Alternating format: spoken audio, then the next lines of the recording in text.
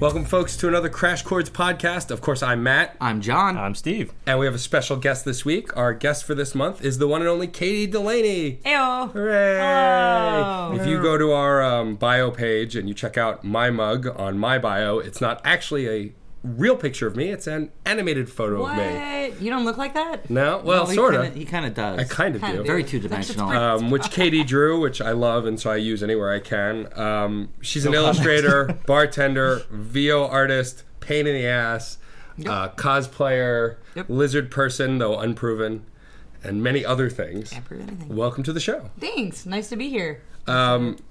I'm excited to have you on. Of course, I've known you for ages, and we always talk music, so it was exciting to be able to bring you on the show.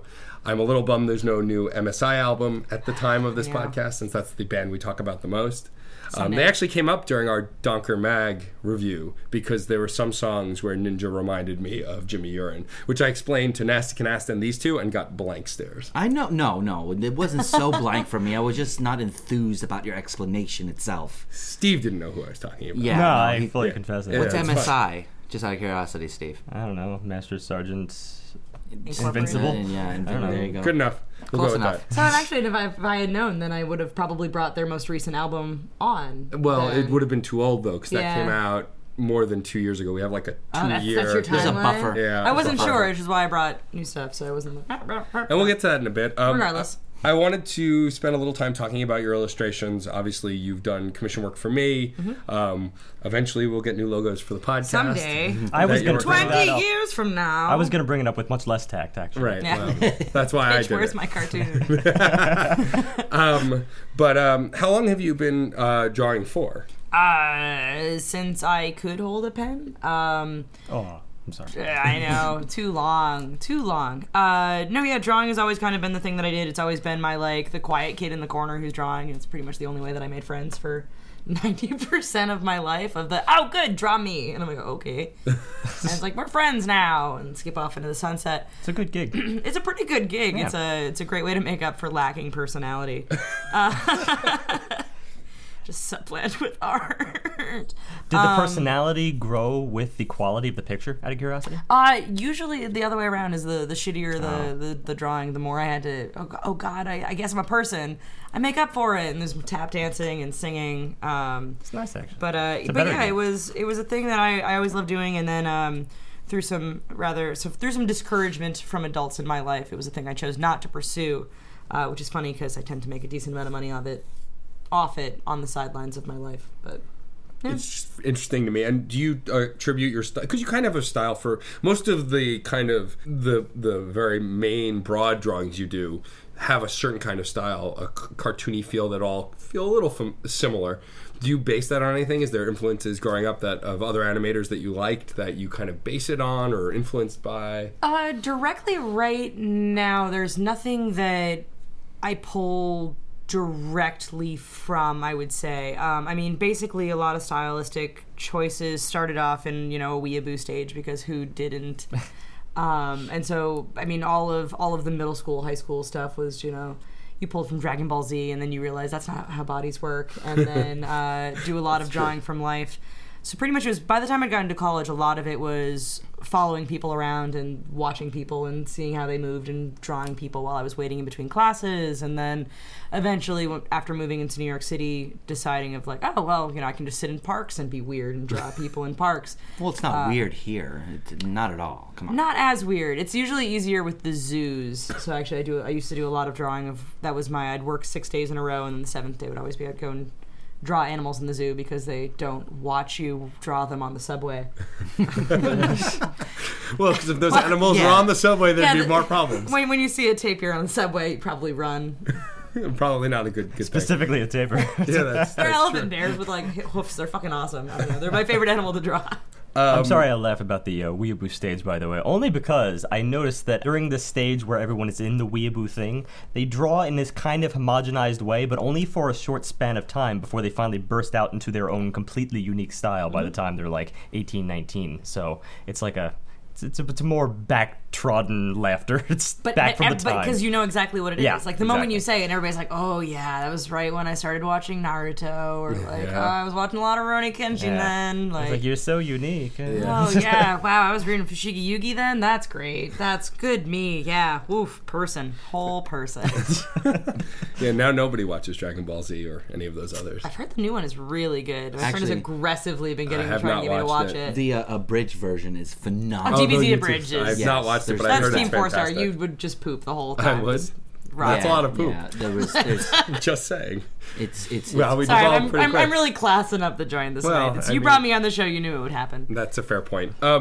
My next follow-up question is, obviously, I first met you at the Way Station, which is where you bartended for a very long time, though you're Yep. no longer there now.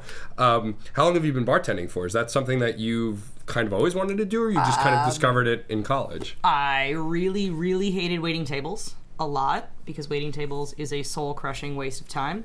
But a great way to make money when you're an actor, which is what I had gone to college for. And so after moving to Brooklyn, being like, oh, I need a job, excuse my language, can I say fuck? Yeah, you already have. All right, but cool. yes, All right, anyway. It's fine. We don't edit anymore. So head shaking, sorry. As I actually have to incorporate beeps throughout the entire episode, but let's just, You haven't dismiss incorporated that. beeps for cursing in a long time. No, I have this kind of like unwritten rule where if it's said early in the podcast, then I'm like, okay, well, I'll accept it. But if it's late in the podcast, then we'll kind of let it happen. Because then I it's got then it's the surprise. Then Exactly. then the children hear it and Exactly. I thought this was G-rated. Maybe the same thing, but reversed. I will try to refrain for easier bleeping. Nah, go well. But yeah, don't tell me that. It's a terrible plan. We say have actual nasty words. finesse on the That is podcast. that's valid. true. It is 100% valid. But yeah, pretty much it was a great way to make money. When I had moved to Brooklyn, I accidentally moved a block away from the Way Station, and so Like I had you do. heard, like you do, I had heard about the bar through some people that I'd gone to school with, where they had mentioned like, oh man, there's a Doctor Who bar in Brooklyn. I'm like, I'm not driving your drunk asses to Brooklyn because I'd have to drive home, and that's a terrible plan. And then I ended up just moving in. I was walking to an Indian restaurant to get food with my mom, and I did a double take. I'm like, there's a TARDIS in that bar. That's ridiculous. And I went inside. I'm like, can I have a job? And like, do you know how to bartend? And I'm like, no. And they're like, no. But I enjoyed alcohol. I had 9 years of table waiting experience, and I just was creative with my resume. And then about 9 months later, I ran into the owner of the Way Station at the taco joint that I was slinging tacos at, and he was like, oh, your name is Katie. You had a really interesting resume. You still want to bartend? I was like, yes, absolutely. And so all my bartending training was through the Way Station under the expert guise of Andy Heidel. And Who has also been a guest of the podcast. Yep. It must actually be easy to climb the ladder there because there are only like 3 or 4 tables. So then you go there and you own the tables, and that way once you master those few tables, then you can climb the ladder up to the bar. it's not. I'm just filling out your life story. It's the way I see It's it. pretty good. It's Really it's accurate. kind of like a more simple Donkey Kong the way you paint it. It's a lot of Basically sums up my jump over a couple my of barrels, visions. a couple of fireballs. But yeah, and so it started out as a way of just kind of like, oh, I'm going to make money and I'm going to develop a new skill, and then it really became a way of just an incredible place where the strangest people in the world gather and become like a strange, wacky little Addams family of nerds. It's been like a second home to me for a long time. I mean, even though I'm barely there now because I don't really drink anymore, it's like I was there almost every week, even Me too. multiple days a week. Me Dare too. I say more days of the week there than not there at one point. Me too. So I feel like it's an interesting community because if you're interested, you don't have to necessarily be interested in Doctor Who to find common folk there. It's Oh, God, no. be nerdy about music or TV or like it runs the gamut of nerdy things. You can, as long as you're passionate about a thing, you can kind of find a conversation counterpart there. It's kind of like a low-key con at all times. You never know who's going to show up. You never know what somebody's going to be into. Literally, the first fight I ever broke up there was 2 people who came in as friends, and then as the night progressed and as they drank more, they started arguing about Star Trek versus Star Wars, and it came to blows. And by 2:00 in the morning, they were beating the shit out of each other on the floor, and I was like, guys, I have to call the cops. This is stupid. Get out of the bar. Who won? Nobody. They just rolled out the door and then fought at the bus stop for a little while, and then eventually just wandered away to Do you never at least come back again. recall what the Star Trek guy was drinking and what the Star Wars guy was drinking? They were both just drinking whiskey. Oh, okay. Yeah. It started out that they were just drinking Doctor Who cocktails, so as far as the sugar, just vodka, orange juice, and coloring, and then from there it just turned into just drinking whiskey. And when I was a young enough bartender that I didn't think of maybe I should stop serving these two. This is starting to get more heated than I'm comfortable with. And and they actually just started punching each other in the face because Star Trek versus Star Wars. I always thought that was a strange argument. Like, they're apples and oranges. Yeah, I would don't think compare intuitively. them. Like, everybody Yeah. just loves space. It's great. Yeah, who doesn't love space? I mean, come on now. Assholes. Sorry. It's not that simple, of course. But I don't want to bring it up because I No. just quelled it. Yes, exactly. And you'd lose that argument. Totally lose that So argument. bartending Watch became a it now. thing of necessity, just Yeah. to kind of get through living in New York, living in a new place. Living in an incredibly expensive environment. I went to school for acting. That obviously doesn't pay the bills. Auditions were exhausting, and I very quickly, unfortunately, kind of lost my love of stage productions in the city. Just as it wasn't fun. Like, Okay. It was a drag. There was the fun of working and enjoying the bar, and so that kind of became the scene before finding my current day job, which is lucrative and I can do from home, which is doing voiceovers for a Canadian YouTube channel. That's specific. Yeah, it's kind of like the Canadian extreme equivalent of BuzzFeed, as they kind of continuously yell at me whenever I occasionally write scripts for them, and they're just like, this script isn't extreme enough, it's too BuzzFeed. Come on, name drop. So I do voiceover work for therichest.com, which is really terrible listicles.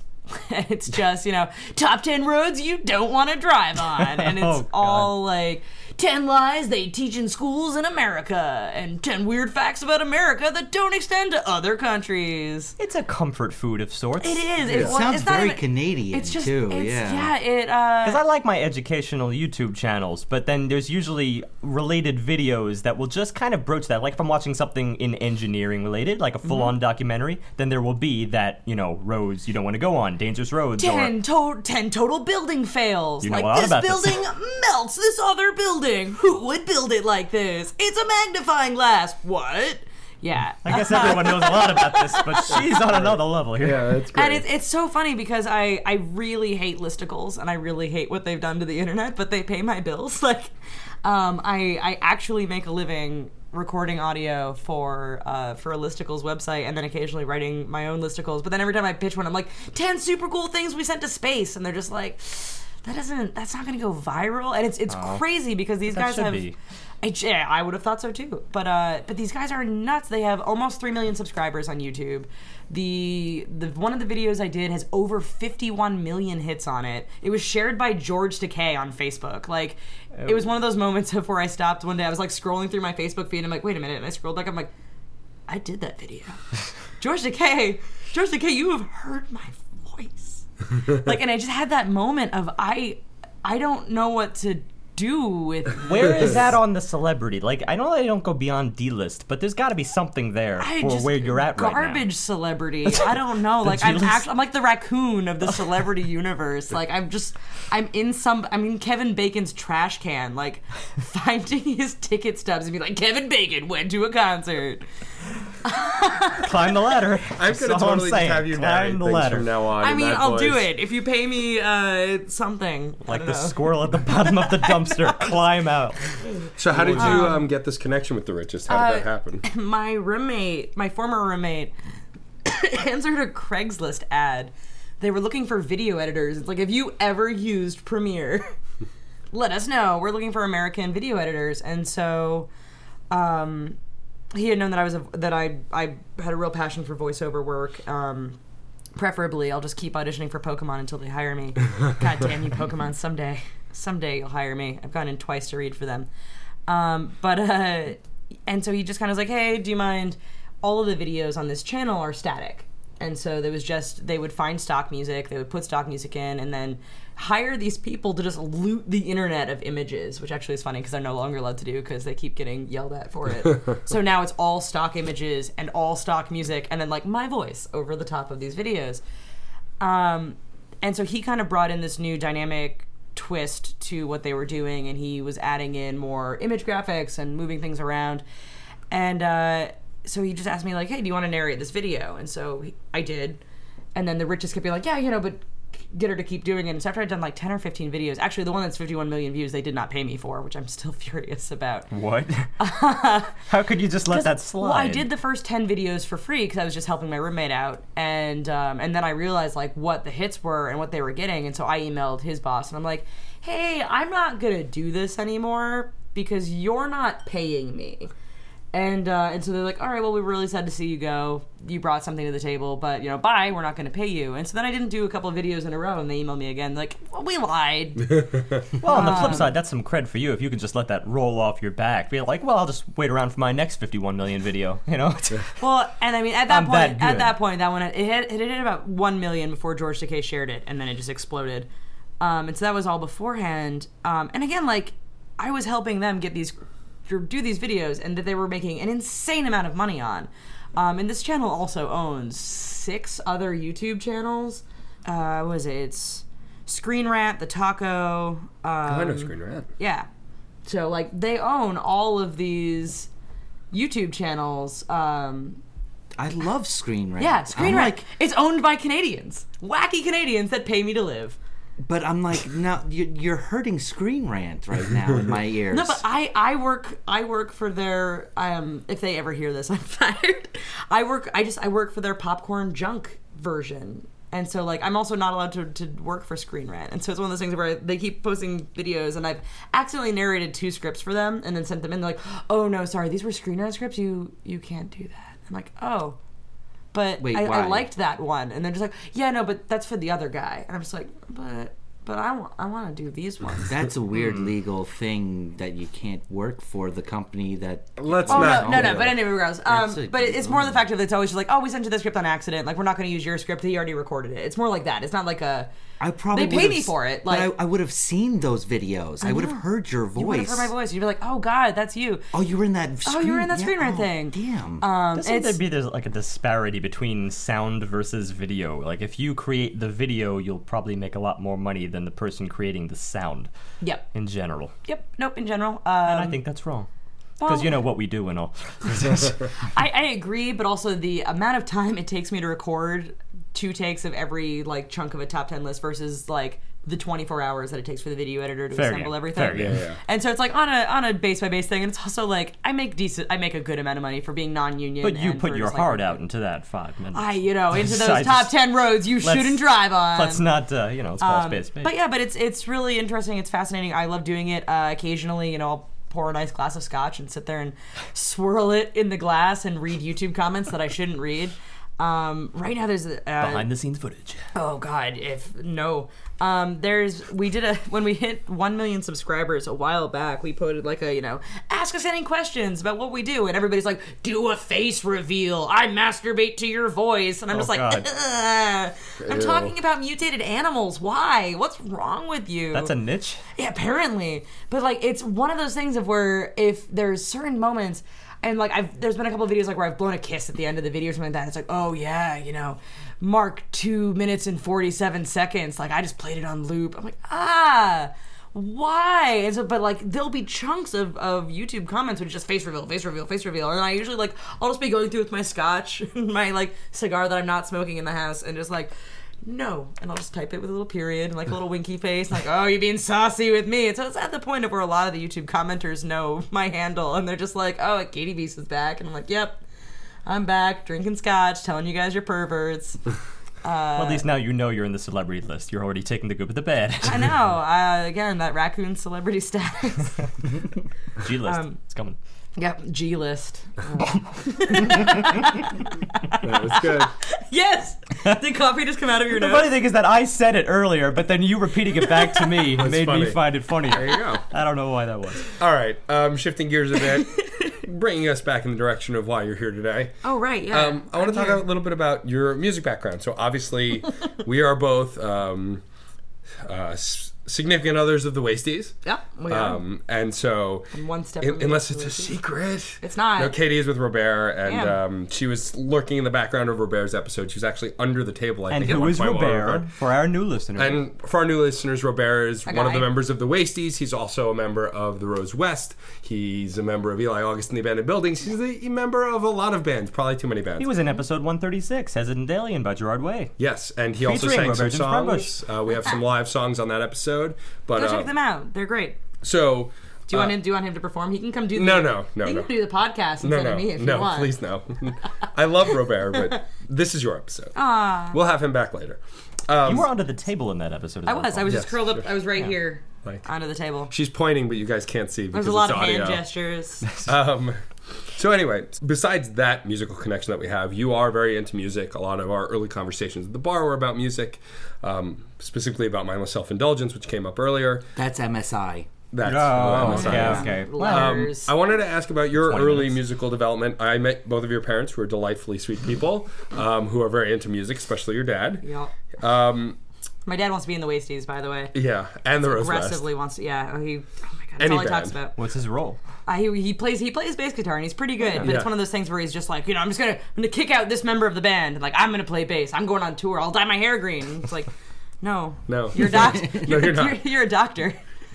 Dentist, actually, right? He's an optometrist. Well, there's got to be like a reserve That's list, completely right? wrong. I don't know. It's The Wasties reserves? They come in on Saturdays like twice a month? But anyway, so when was your earliest memories of music? Where did it come from? Was your dad a big influence on your musical development? Yeah, a lot of classic rock growing up constantly. Didn't do a lot of the pop music thing when I was a kid. It was mostly a lot of Led Zeppelin, a lot of Blue Oyster Cult, a lot of the Beatles, a lot of Aerosmith, a lot of Reba McEntire. There's like, so that's like, and then that, like there was a completely, and now this. Yeah, my dad just loves Reba. I don't know. I think that's the only concert he's seen in like the last like 20 years. Is Reba? He sees Reba like every time. I mean, she's not a bad singer. I've heard her It's just music. It's like one of those things though. It's like that's like that's my dad's weird niche. Yeah, everyone has one. But yeah, so there was that. In middle school, started going to local punk venues because that's what you did when you grew up in Western Massachusetts. Was you would go to shows and beat the shit out of each other. At least Sounds about that's right. what I did. And so it's like before you can drink or do drugs, you're just gonna go beat the shit out of your friends. So I did a lot of it's that. punk rock. Yeah, it's punk rock into a lot of like just loud bad bands, and so a lot of the local theaters or local shacks. There was literally a venue that was just called The Shack. It wasn't a venue, it was a shack. And they had electricity in half of the room, and they would just have these bands come play music that wasn't music. It was just noise, and it was just kind of that classic, nihilistic point of view as far as music goes. And it had that spark, that moment of like, I'm going to break something. And I did a lot. I broke my nose 8 times, and then finally it broke straight the last time, and then I stopped punching myself getting myself punched in the face. I think the last and only time I actually moshed was I got my head smashed into a brick wall. Yeah, that was like my one and only time. After Yeah. that, I thought maybe How? this is not a Wait, great wait, wait. decision. The I was moshing is in the middle of the room. and there was a column in the middle of the room. Ooh. And these Or were it's a a moshing smart crowd, area. let me tell you. Yeah, or it's a very small room, or it's a shack. And if you're Dock Street, Staten Island. Oh yeah, okay. Oh, yeah. I know the exact okay, venue. yeah, Yep. no. Never forget. But yeah, and then on the other, completely opposite side of that, I grew up a theater kid. I did a lot of musical theater. I sang in the select show choir for my That's right. We did have a sorority. mutual sharing of Hamilton and the obsession of with recently. It was beautiful. It's delightful. Yes. You shared that. Matt brought Hamilton to my attention. I'm happy to Through do a it. I long enjoy car it. ride. Eventually, these guys will listen. Well, he brings things to your attention. You brought certain albums to our attention. Yes. I'm not transitioning yet. I'm just teasing. That's all. Give throwing it in. me already a little taste. So how did you? Because I mean, your music taste is quite have expand. At least in the years I've known you, like it's not just those things. Like everything. How did that? How, just listening to everything, being open, or Yeah. did it come from working in the bar? Did people bring stuff to your attention? The bar helped. Or I mean, the bar just kind of expanded upon what I liked, what I didn't like. I still don't like 80-year-old African flautists playing at 11 o'clock at night. Fair point. Way station. Sometimes it happens. You can't play Brahms lullabies on African flute at 11 o'clock at night. You can't do it. Don't do it. I'm surprised he played a Brahms lullaby on an African flute. I was impressed too until I was asleep. And then everybody robbed the bar. Well, wrong setting, wrong environment. I attribute acoustics. There is a time and a place for Brahms. But Johannes Brahms? I'm sorry. Johannes Brahms. It's from a commercial where he was Guten actually... Tag. Yep. She knows the commercial. You All don't, right. listeners. You don't. But yeah, I mean, it was a nice kind of pairing over of mutual interests of a little bit of everything, and getting to meet new local artists who are fascinating, and then forgetting them, and then remembering them because they came back on a monthly residency, and then remembering them again, and then forgetting them later. And just kind of a constant shuffle of seeing 5 bands a night every night of the week for 4 years. It gets you some exposure. Yeah, after and a so you while. kind of get a feeling for what's going on in the city and what's moving and shaking. Can it have the opposite effect? Can it actually Oh, kind of mellow you out to yeah, it? it definitely Not counting can. the Brahms lullaby, but just in general, a whitewash. Yeah, I hate to say it. I actually now have much less appreciation for Americana. The singer-songwriter, the one guy on stage Yeah. alone with a guitar. We've talked about this. He's multiple everywhere. Times, Oh, yes. he's everywhere. And also, He the tries. one-man looping band. I'm sorry, that just means you don't have any friends. Oh. If you had friends, you'd have a band. Ooh. Unpopular opinion, you can write me hate mail at mattstorm.gmail.com. That's not my email address, so that works. But you can find it on the website. You can find my email can. address. on the Also, as website. me and Matt know, we have the standards of Reggie Watts. So if you're not at Reggie Watts' standards, it's tough to take That's it true, seriously. and that's exactly it. Like, unless you're Reggie Watts, who has too many friends to pick. Yeah. Then and if- chooses not to just because he's awesome. Yeah, but one-man looping bands, those ground my gears. They would show up and they would do like Daft Punk covers by themselves on a guitar. I'm just like, nope, I'm too tired for this. I've worked a 15-hour Over shift. it. Over it. I do want to talk about something you said earlier off air. You specifically attributed this album that we're about to talk about.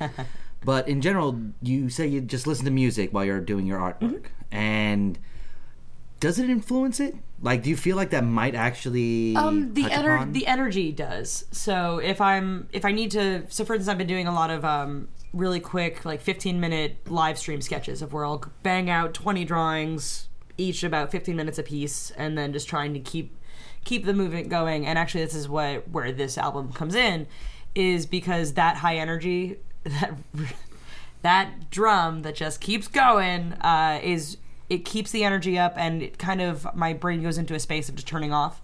So the music can be distracting, and then music can also be the greatest thing. I also tend to do a lot of Netflix, but the problem with Netflix is specifically House of Cards, and then I just stop drawing. and just watch. So music itself tends to be the more productive thing for art, and absolutely, it affects the feeling of the piece.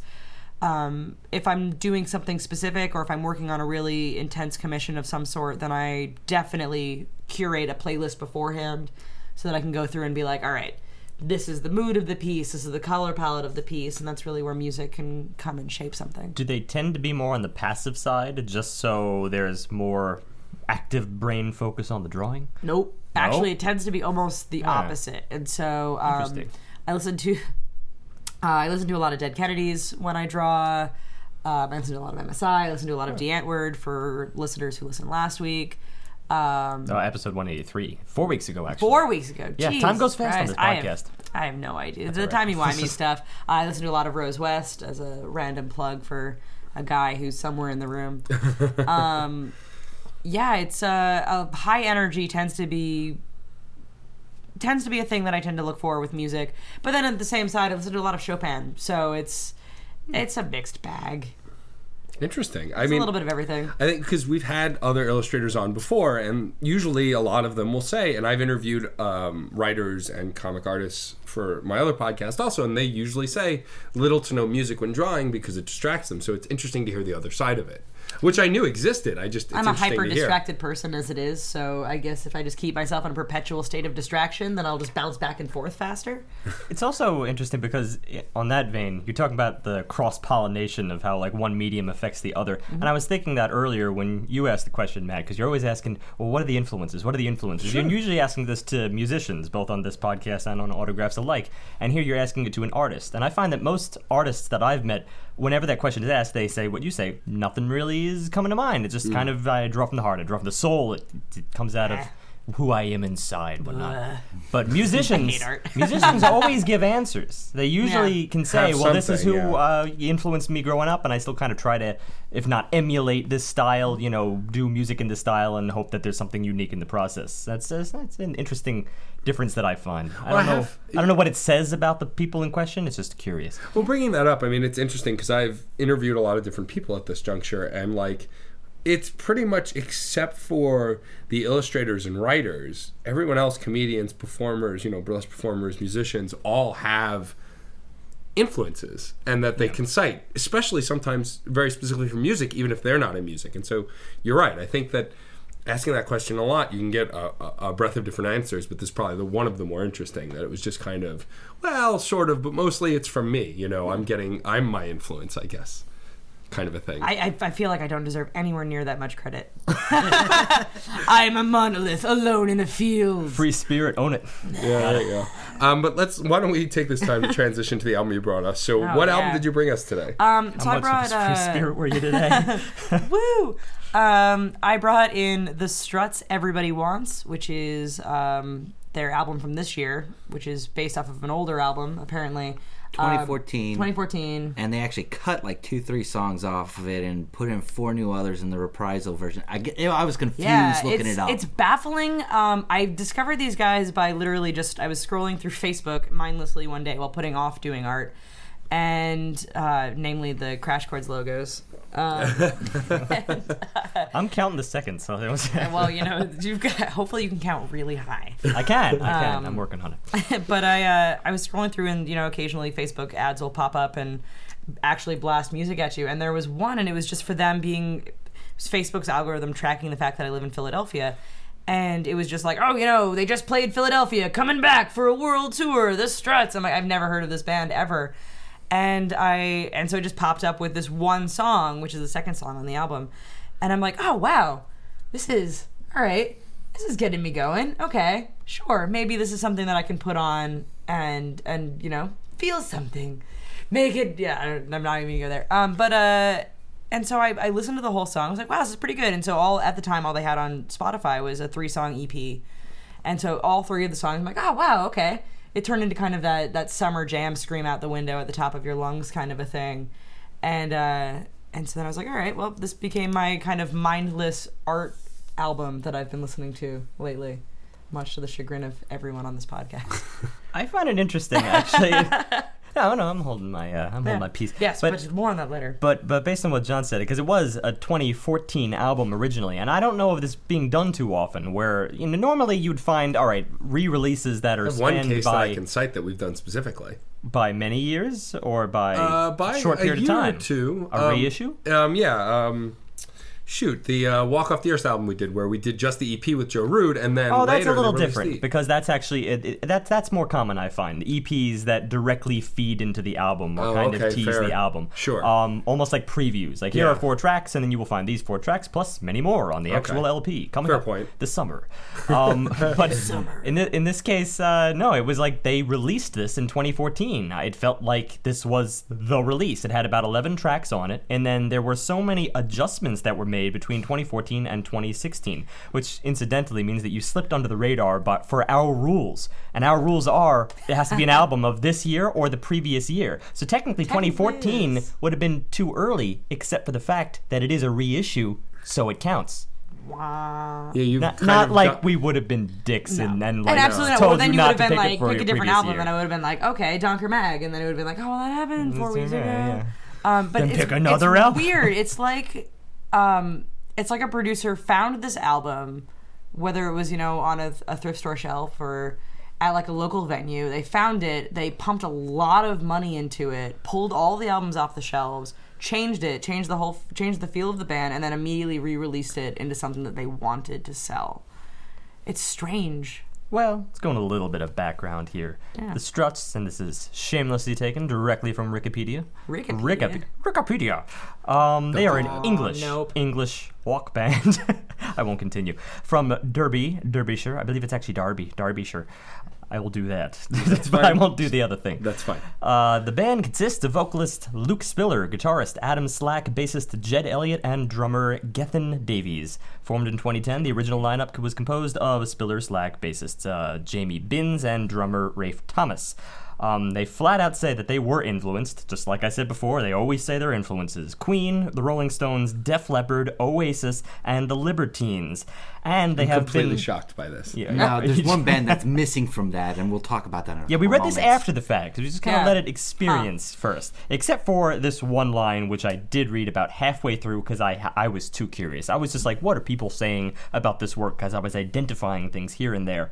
And I'm not exactly sure who said this. This was some reviewer said that the Struts have been described as unabashedly over-the-top retro fetishist classic rock, glamorous and dangerous, and as having a chance to spark a real rock revival with their hooky glam sound, which manages to pay tribute to the classics while remaining impeccably modern.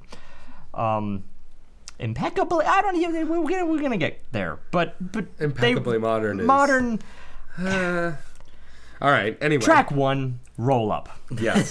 So That's a transition for you. I mean, the way this track starts with the kind of guitar vocal combination that it's like, okay, this is sounding like a lot of things I've heard before. It's not something super unique. But there is a very distinct little thing that's going on here, and that's in the vocal work, Yeah. and that's the high-end warble. Yeah. It's He's kind of rolling his voice a little bit. and I can't reproduce that. That's No, something I none just of will us can. never be able to do. Well, it's the choice. There's a lot of choice in the vocals on this first track, and so he chooses to be flat on a lot of the moments in the chorus. He chooses this crazy warble, which is engaging and perfect in its imperfection, and strange, but compelling for an opening track that pulls you in. It is strange. Interestingly, this is where I was really... I wasn't seeing as many comparisons. Maybe I kind of sort of thought that little warble that he does, his character, his turn of phrase, was in the vein, perhaps, of Freddie Mercury. Sure. So, yeah, we have the Queen The influence. Perhaps that's theatricality there. for sure is there. But I also, at the same time, saw Laura Jane Grace, lead singer of Against Me.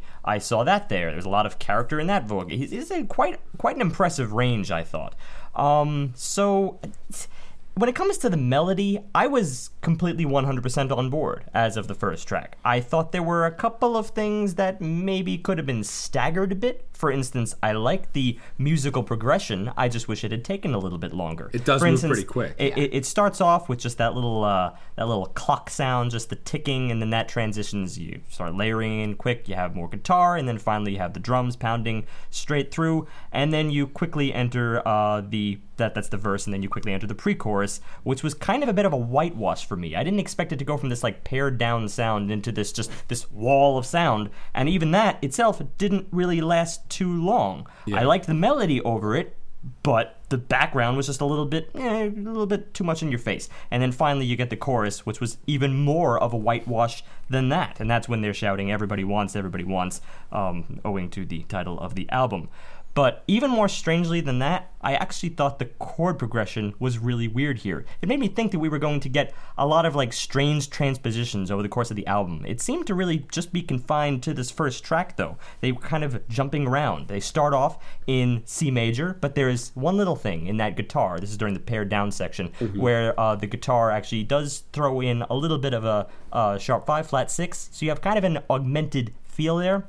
And it's kind of like a dreamy feel. It made me feel like this was almost like an excursion, like an odyssey, like things were traveling. And then finally we break out into the pre-chorus, which is more rapidly moving through the chords here, kind of trying to hastily move us into the next thing. And like I said, it was only about 10 seconds before we were in the chorus. And here we are in E-flat minor, which is strange. Just from a theory perspective, that is a really, really strange move from C major to E-flat minor. It's just like they flat out ditched where they were coming from. There's not a lot of shared commonalities between that, except perhaps that little augmented flat 6 in there. Now, this may seem really strange that I'm breaking down this kind of track to this fine-tooth comb degree, but it's odd because it makes me wonder, well, what's the reason for, like, throwing me to one section and then the other? And I couldn't really find it over the course of the track. Instead, they just snapped back to the C major section later when they go back to the verse, and then they snap back to the E flat later. And then at the tail end of this track, they transpose to E for some reason. They cannot pick their key, and usually that's interesting. I don't know what it is here. Well, if they can't pick their key, we'll look at the lyrics and maybe we can figure it out. You do have to remember they pick their drum line and they pick everything else. Yes, that is. Oh, it is incessant. It is just going full force. It doesn't want to stop. Now, this is really good for this track because it gets you pumped up. Yeah, there's an intensity to this track, and I think I agree with Steve at least on it builds really quick. And I'm someone who doesn't mind pop tracks or pop rock tracks that move quickly, and this is very much a glam all-out rock fest track, and so it moving quickly typically wouldn't bother me, but here I noticed it, and if I'm noticing it's clearly very apparent, but it did lend to the high energy, even though it felt like it left other parts wanting a little bit because it moved so quickly. It hints as if there was going to be some kind of like prog move there, but right, jammed but in such a short span of time, it's too crammed together to process. Yeah. You need to kind of let that sit. You know what? They're not showcasing this emotion, though, when you come to the vocals and the lyrics. The vocals, I saw Steve Tyler. I saw Aerosmith, like, full force in this piece. Okay, we got different things. Yeah, but here I'm not expecting, like, the deepest and darkest of emotional touchstone for this track when I'm thinking, oh, Steve Tyler. Nice full force, rock you out, really just be trying to ooze sex out of the pores, and the lyrics speak to that. And so, after the show, to my home we'll go. Promise I'll take it slow and welcome you in, with Lambrini and Jim, the perfect of skins. Then I'll undress with my teeth to see what's beneath, under your silken briefs, in my own boudoir, the je ne sais quoi, nobody will stop me, ooh.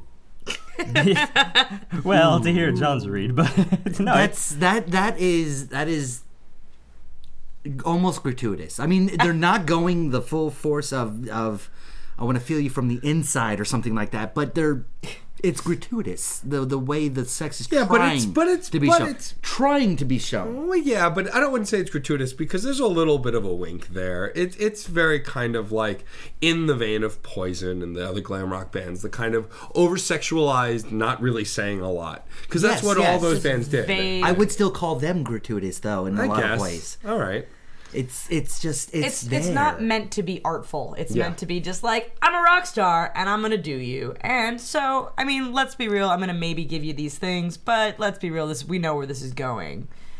I mean, I think, I agree, and I think maybe I am leaning closer to John's word gratuitous, but in two separate ways. Gratuitous because of the word choice and because it's putting everything out there, but also because of, like, theme-wise, the way in which you'd present yourself to the public. There's so much confidence here. There's so much, it was extremely uplifting from the start, but of course I'm looking for things. In the same way I'm looking for those things in the nitpicking theory-wise, I was thinking, like, well, there's a little bit of foreshadowing here. There has to be, because that flat 6, that little augmented thing, didn't quite make sense. Something will build. Yeah, it's like, well, it will go maybe somewhere. He's confident, but it's gonna crash down in the end. We'll see.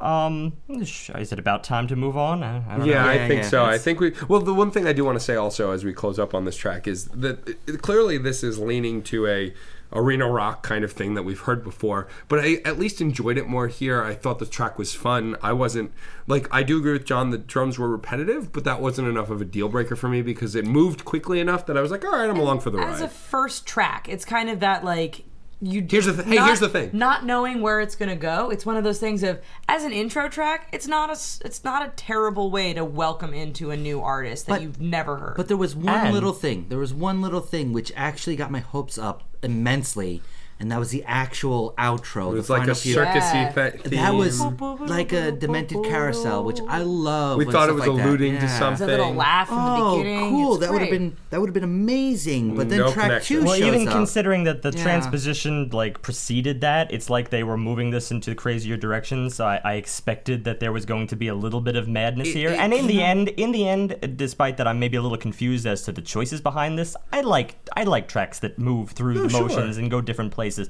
So it was mostly positive for me up this point, and it seemed to define the band. Not that Well, that should have outro at a also first led track. you to believe that there was kind of maybe we're getting a narrative or some kind of like will be a exposition. story. or at here. least surrealism. But 'Cause there that wasn't. give me- And then we got track 2. Could have been me. well, we're clapping. certainly still uplifting. I won't lie. Clapping. I love this song. It's one of those things of just like this is the roll down your windows and just yell, and it doesn't matter what the words are. You just already know them within the first 3 seconds of the it song. changed my opinion on the band. It may have turned me a different direction with it, but not negatively. Instead, what it did was it just made me revisualize them. Suddenly, they weren't like this little barely prog thing. Instead, they were just. They were anthemic pop at this point. They were straight up anthemic pop, and I thought, well, at least within that genre, because I guess we have to call it a genre at this point, it's everywhere, this is pretty good. Yes. Yeah. Yeah, it's also way too early for an anthem on an album. It is. The It second is. track is way too early. It is, but even that... It can be done. Doing an anthem like right away, going full force. It's possible when you're speaking from the quote-unquote rock star persona. I mean, the first lines of Roll Up, we're talking about waking up at 1 o'clock in the afternoon and starting your day there. That's not something you do as a 9 to 5 kind of a person. So here he's already setting a stage as a larger than life kind of individual, a rock star, quote unquote. I can see that actually working when you're speaking from this stage. And there's obviously a stage in this track. It's an actual cartoon version of a rock star, though, it's absolutely bizarre. Yeah, I'm willing to think that music-wise here, because it is so pop and so not rock, unless that's just the medium he's using to exhibit his feelings about the rock star thing. See, now the words are starting to stick in my head, the words that were actually stated there on that Wikipedia article. The glam rock thing and how that's what they've kind of been trying to go for, or maybe that's just how people interpret them. And it's almost putting them in a box, but that's not really the experience that we're going to be having throughout this album. There's just so many cases where they dip into various different things, which maybe you could generally see as through the lens of this glam rock style, which I guess in itself was a little bit satirical, or just like a lens that had really no meaning. It had no substance to it except with which to explore these various other art forms that were retro for its time. Yeah, I don't know. I feel like with this track, like it's the chorus, when we get to the pre-chorus and the chorus, it's clearly the rah-rah fight song, and that almost sounded weird, but you know what I'm saying. Like it sounds so much like a fight song on any other album. I just don't. The only thing I think for me that makes this the fight song for them is his voice. Again, he's doing ups and downs and weird little things with it that gives it character. Okay. We'll compare him more so later, but this is the first artist, I think, besides the lead singer of Muse, where I would compare to Freddie Mercury, not necessarily because of how skillful of a singer he was, but more so for the character and the theatricality he more sings the- with. I heard it in Yeah. the first track. I heard it more here, I will agree. Yeah. It was the rising pitch he has at the end of his phrase work in the verses that really sunk that home for me. He would go up a couple of octaves. I don't know them well enough to tell you how many, but he would just go full force rise, almost scream, just really getting the words through the speakers, through your headphones, into your head. It's at the end of this first stanza. Don't want to live as an untold story. Rather go out in a blaze of glory. I can't hear you. I don't fear you. I'll live now, 'cause the bad die last.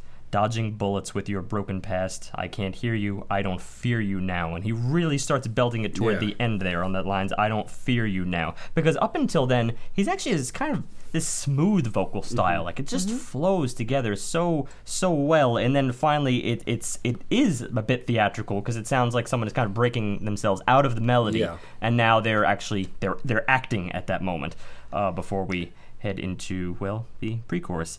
When you get go ahead. No, there's nothing more to say. It's honestly, this is a reflection very closely of what I saw in the first track. It's when I started to notice there's a little bit of a pattern here. Granted, we're only at track 2, but I start to see a little bit more later. Is that the the rapid fire nature, not just of like the chords that I noted in the first track. Instead, this time it's not really as chordally complex, but just the speed at which we go from verse to pre-chorus, very short pre-chorus, and then finally into chorus. Like the song feels like it's barely begun before I'm already singing out the anthem to this thing that just started. That's selling itself a little much. It's laying itself a little thick. I don't know. I agree with the speed. I feel like, though, I mean, this song and the previous track are the same exact length, 3 minutes and 8 seconds, identically. Are they really? Yes. That's kind of amazing and horrible. They both move at the same speed. The only difference here is I noticed a lot more of the fight song cliches. I'm not going to list them, but I feel like but there is quite one a that few. stands out that is really just apparent, and that is the quote "everybody sing at once" part, where there's the background, and it's not a choir or anything like that. It's just the crowd speaking along, chanting along. Chanting's much more appropriate because it gets a little bit creepy after you hear like the 15th, 20th time on some places, some albums. But here, it's just that standard cliche of I have to speak to the masses. We all should be like this. I gotta say, with this particular track though, it's the use of a cliche because it works, and it's that moment of it is it's that calculated look and going, we know that this is going to get you. We know this is going to get stuck in your head. We know you are going to be singing this chorus, whether you want to or not. You're going to be making eggs one morning and do damn it. And you just can't get it out. Yes, that I agree with that 100% because it's not from a position that I'm like going. Doesn't feel disingenuous. It feels like that's a good point. Straight up, I want you to sing along with me because the song itself is talking about, living life to its fullest, and that in itself is its own little cliche. We all have to be freeze frame. We have to drink from the nectar of the gods to really feel like blah blah blah blah blah. But here, I'm over it. That's the thing. Well, it works. Like we're all precious flowers that can do whatever we want. Work from home, she says, as the person who works from home.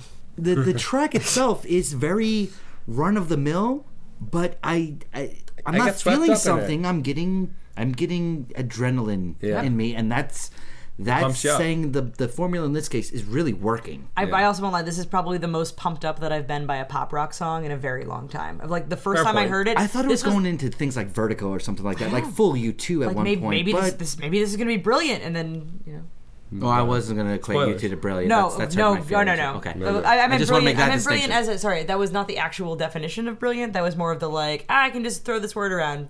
British people, brilliant. Oh, okay. Got it. All right, maybe it's clear that I'm maybe more the naysayer on this track, but I do agree. Like, it is probably one of the most successful on the album because it is a little bit more catchy and it does have a nice progression to it, even if it is a little bit quick. It's really just that they kind of set you up, they throw you in without hesitation or pretense, and that would be refreshing if we were in a, let's say, a back to the basics kind of mood. I mean, like on like the niche that we're in, the societal niche, whatever we're kind of music we're trying to make the trend. And I don't know, I'm not necessarily in that lately, so I guess that is going to vary in person to person. Sure. I feel that we have been in that lately, and maybe I'm now getting toward the end of that curve.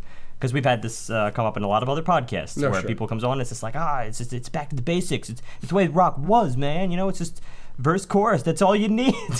I don't know. Sometimes it strikes me as an excuse. That's the thing. All right. Well, but that said, they do a lot with it. Right. So I guess that's what matters. One final note that I will make on this track, though, too, is that this is definitely where the mixing starts to feel lopsided.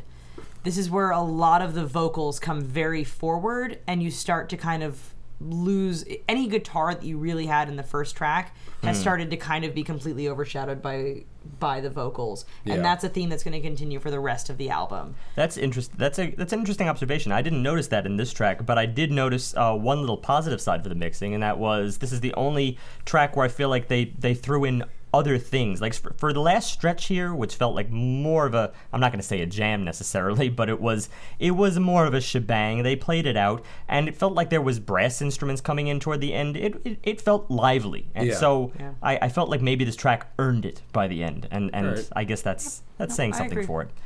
Let's go to track 3. Kiss that. This. This. This or that. Well done, this, guys. Kiss this. Good job. Kiss We're something. professionals. Wow. We've done how many of these? Anyway. I've done one. It's my fault. I screwed that up. Anyway. Don't blame them, guys. So this is the track where I will pointlessly throw around the word swagger or strutting or attitude. You see, which- those aren't equivalent. Swagger may be the most appropriate because it seems to be a little bit Cocky. Yeah, and in the vein of Robbie Williams. It does. It it's feels so- fairly straight up pop here as opposed It's to so pop Bobby rock. Sway. Yeah. That's Wow. what it really is at its core. Bobby Sway, back and forth, go along with the Whoa, lyrics whoa. and You get mean lost. You mean you're gonna completely gloss over that 1960s TV intro theme here? You're gonna argue that that's not like an integral part of the song? No, Yes. no, I'm pretty sure it's not an integral part of the song. It's an Wow. integral part of the song for the 2 seconds that it's happening, because that's what's happening. Well, it blew my world. No, it didn't. No. You're full of crap. No, but I mean, so the thing about this song is, so we're getting at least a different sound for these 3 tracks within a certain vein, but they are distinct from each other. And this one, though, is very much straightforward pop. It reminds me a lot of the Brit pop that we have reviewed on the podcast. We've brought a few different artists who have gone in that direction or touched on that, if not been fully engrossed in it. So I agree with John that this feels very much in the vein of Robbie Williams, especially the album that we reviewed, Take the Crown. And it felt more modern. Like, Yes. it's hard to, apart from silly 1960s TV intro Yeah. theme, the rest of the track, I can't really pin it to a specific genre. Yeah, it Again, does you- feel more modern, other than being generically going, well, it's pop. And You you, know? you get the brass that was coming out of at the very end of the last track. You get it a little bit in the beginning, Little and bit. then it goes away. But one thing Bottoms that up. did actually stick out, and this I have to kind of refute your complaint about the mixing, the bass. I detected some really solid bass work in the verses that did actually. It you know what? It overshadowed the vocals in a lot of ways because I was focusing on that. It was something that worked well with the sway that was going on, worked well with the very, marching rhythm that was going on, and I was going, I want more. I want more. This is actually the first instrumentation I'm really latching onto in this album. Took 3 tracks, but it's doing good in this case. It's flushing it out. So when I say Robbie Williams, that's actually a compliment in this case. He knows his pop. He does incredible pop, and here, this rock pop amalgamation that's going on is doing a great job of actually perpetuating the movement, the intensity that we've got in the first 2 tracks. My favorite part of this was actually the guitar solos, believe it or not. Not that they were really like long, expansive guitar solos, but they were more like interludes, and they had a kind of spunk to them. Something, yeah, I know it sounds silly because it's we were debating what the hell to call this. Is it like an attitude? It's not. Nothing about this is really like cuter than edging on attitude. attitude. It is cuter than Maybe attitude. it's cuter. Maybe the lyrics at times can get a little attitude driven, or not these lyrics particularly, but the lyrics overall in the album. Sassy. Yeah, but the music doesn't really quite live up. So You gotta move though, and you it's that gotta- bass line. yeah, they have to gotta- move to it. The you guitar can't. will do it. Yeah. The bass will do it to you. I enjoyed it for that. I thought actually throughout the album there is some pretty decent guitar work. The guy can play. I don't think it's often showcased as well as it could be. Right. But it's good stuff. Give I me would, more. I would say here vocally also there's something a little different. He's doing what I cleverly called scream talking, which is kind of Clever. screaming, but not screaming in a belty kind of sing-songy way. It was more kind of spoken. So I just explained what scream talking Isn't is. scream talking shouting? I feel like that's Yeah, I guess what shouting. is. Sure. Is that the true definition of shouting? Yeah, talking, screaming. Yeah. Sure. Yeah, Why not? we'll go with that. We'll go with that. But, English but is what too was many interesting words. also is this is the first time we get, and I think the only time really on the whole album, we get distinct kind of soundbitey stuff. Katie pointed out like keyboard kind of beeping that was very yeah. faint in the background. It didn't step forward really. That but shrill keyboard for some reason Yeah. is my Just- favorite part of this whole song. Yeah, but it works within the actual beep, rhythm beep, that's beep. going on. It's another little layer. I mean, there's a lot of layers here. Yeah, are there? It feels a little bit. I don't think there are. Yeah. Well, for this album, there is a lot of layers here. Fair point. There's like 5. 5 whole layers. Yeah, I think there's 6 in one track later on, and there we go. But Wow. 2. it works within the framework. It Yeah. works within Yeah. propelling No, the true. song. And this is one of the really short songs on the track, under 3 minutes. Yep.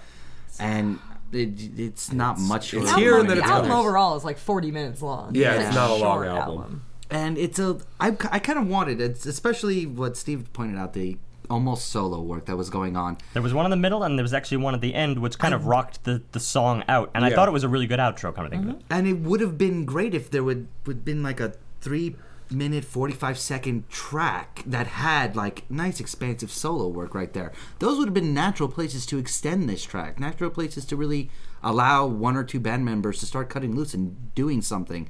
And that, I think, has really been my big problem. No one's doing much yet. No one's really being allowed to do much. Everything is very rhythm oriented. Even the bass does end up becoming repetitive, does end up being color that is the same color over and over again by the end of this track. And it's a theme I'm not really enjoying, because if this is anthemic rock, you can't just do parts where you cut out pieces and do vocal work and really that's your hook or something like that. You need to still have movement in some instrumentation to project emotion upon, not just saying words that I'm not really digging and not really enjoying. You have to have something else to latch onto. But see, I would wager that what you're experiencing right now is not so much, because I think to some extent we experienced that again in the previous track and the track before that, but yet we were still able to find, latch on to things that we liked. And as long as you can latch on to something that you like, then you can accept it as catchy and, just glide along with it. But I would argue that the thing you're noticing is the fact that, well, this is our third anthemic track. It's intensity. Each and every one of these tracks wants to be the thing. Yeah, it's all about the intensity of that How track. many singles can you cram into one record? Exactly. And so far we've gotten 3. 3 singles. And and the next song is a single. track 4, Put Your Money on Me. Which I immediately jumped to Pour Some Sugar on Me. But that's mentally, just the title. but That's they're because glam we've already rock. said This things is- like Rolling Stones and Aerosmith, so our This mindscape is is there. the 4th track also that attempts to do a different subgenre of pop rock. And so Yep. every single song here so far, they haven't stuck to the same subgenre, and they've kept changing. And when we were talking about it earlier, I described it as rock cosplay. It's like you literally open up your closet, you put on a song, and there it is. And so every single song, the tone is entirely different, and yet they're still doing anthems in different subgenres of rock. So instead of doing actually like, all right, well, here's, the anthem, and it stands alone. It's like, oh, here's an anthem, but done kind of differently, so maybe your ears aren't exhausted. It's a great comparison, because that's the only way. I mean, it seems conscious at this point. Like, I don't understand how someone could just flow. If you pull back, I suppose this album, it can be taken at a glance, but if you just have a basic knowledge of pop culture, you're gonna start going back to certain things. yeah. And there I've heard this. seems to be no attempt really to introduce even that one element, barring everything else, even if you are working against the backdrop of something familiar that will entice people who already are familiar with and enjoy that backdrop, not that one extra element that is distinctive. Perhaps his voice, but then again, look at all the people we just compared him to. Yeah. So, This track does kind of go a little further back into the past. It feels more heyday classic rock kind of vibe, still with a pop spin on it, but 70s, 80s. yeah, it definitely still speaks of something from a few decades past. That said, though, there's still some persistences here that can be exhausting. I mean, the drums, again, here, very steady. That tambourine very much the kills same. me. I hate There's the a tambourine tambourine. that, like, and we've, and truthfully, with tambourine, like, I've noticed that it actually is more diverse, or I don't mind the repetitiveness of it in folk and some other genres where the tambourine's moving a little slower, or it's accenting a singer-songwriter. Like, in those moments, I don't mind it as much because it's a thing, it's not the thing. Whereas here, it's just so persistent, it feels like just banging on a cymbal as opposed to being an accent piece. Yeah. And then the guitar does get a little bit like spicy, like pepper spicy, like salt and pepper kind of spicy, not really like cayenne or anything like that. There's a lot of S adjectives to describe Yeah, this there we band go. overall. But it's Sassy, spicy. it does start to liven up and then kind of gets dragged back down by the drums, and livens up a little bit and then gets dragged back down with the drums. I can't tell if it's a rhythm or lead guitar because it fluctuates between the two ideas. No, there was a rhythm guitar there. There were the two distinctive guitars. And the I didn't hear the difference. The rhythm guitar was ubiquitous throughout. Yeah. Absolutely ubiquitous practically throughout. In like fact, that. you had pointed it out, John, earlier. Yeah, but and then there on was another. examination, I think it was the same No, guitar. no, It no. just felt I couldn't hear the rhythm. They were when doing there was a quote two lead. separate things. There was a lead, but the lead was doing more effects for color. It was kind of just, going up, down, here and there, smattering. sounding a little bit screechy at times. I actually thought it was probably one of the most distinctive parts, but it's like, next to what? Yeah. Next to what? I will admit that tambourine probably got my nerves in general, but more in specific moments. Like, for instance, more in context of the form that at this point is bothering me just because it's the same form over and over again. Yeah. This time we had the courtesy strip away, where everything strips down from the loud, pervasive, whitewash. Now it's down to just the jangling drums, which of course is the drum right along with that tambourine. And then when you just hear it there for just steady, unchanging beats, not even really switching it up, just on the beat, every beat. Well, I was a little bit done. we did still have the bass being a little more interesting than the rhythm playful. work. It was working within the percussion line and trying to liven it up. It was another one of those things where I don't think they were allowed to do everything they wanted to do, but the bassist showed up and was like, no, I'm going to be a little bit different. I'm going to fool around with stuff. It's just that at the end of the day, the vocals weren't very unusual in this track. They kind of conformed to what was going on, and that was a large draw of the first few tracks. And here he wasn't saying anything. I mean, he actually wasn't saying anything at times. I bet your body's so sweet, oh yeah. So roll your dice with my feet, oh yeah. Well, when and where our eyes meet, oh yeah. You've got that hand I can't beat, oh yeah. You just highlighted my least favorite part of the song. The chorus here really had nothing to it. And in fact, that call and response, if you can really even call it a call and response, because the only response is, oh yeah, 4 times in a row. It's so empty, and the music itself isn't offering anything new. It didn't seem to hit any kind of climax as choruses should, and maybe even if it did, it just seems like it's not that impactful, given that we've already kind of reached this plateau 3 times already. I won't lie, I have thought that lyric is so roll your dice at my feet, which makes sense. Roll your dice with my feet makes absolutely no sense. No, it's the idea. I have an explanation for I'm this. assuming it's I like walk a thought mile about in my shoes No, kind of a thing? it's take a chance on the journey with me and walk with me. I hate along. that. I know. I don't like it That's either, like but that's that- the but like that's what I'm saying. And I mean, as far as like, yes, as far as it being catchy drivel, like I have sang along with this song numerous times, and I've always sang along with "At My Feet" because it seems like the more of like the take a chance on me thing. But with my feet free, it drives me nuts.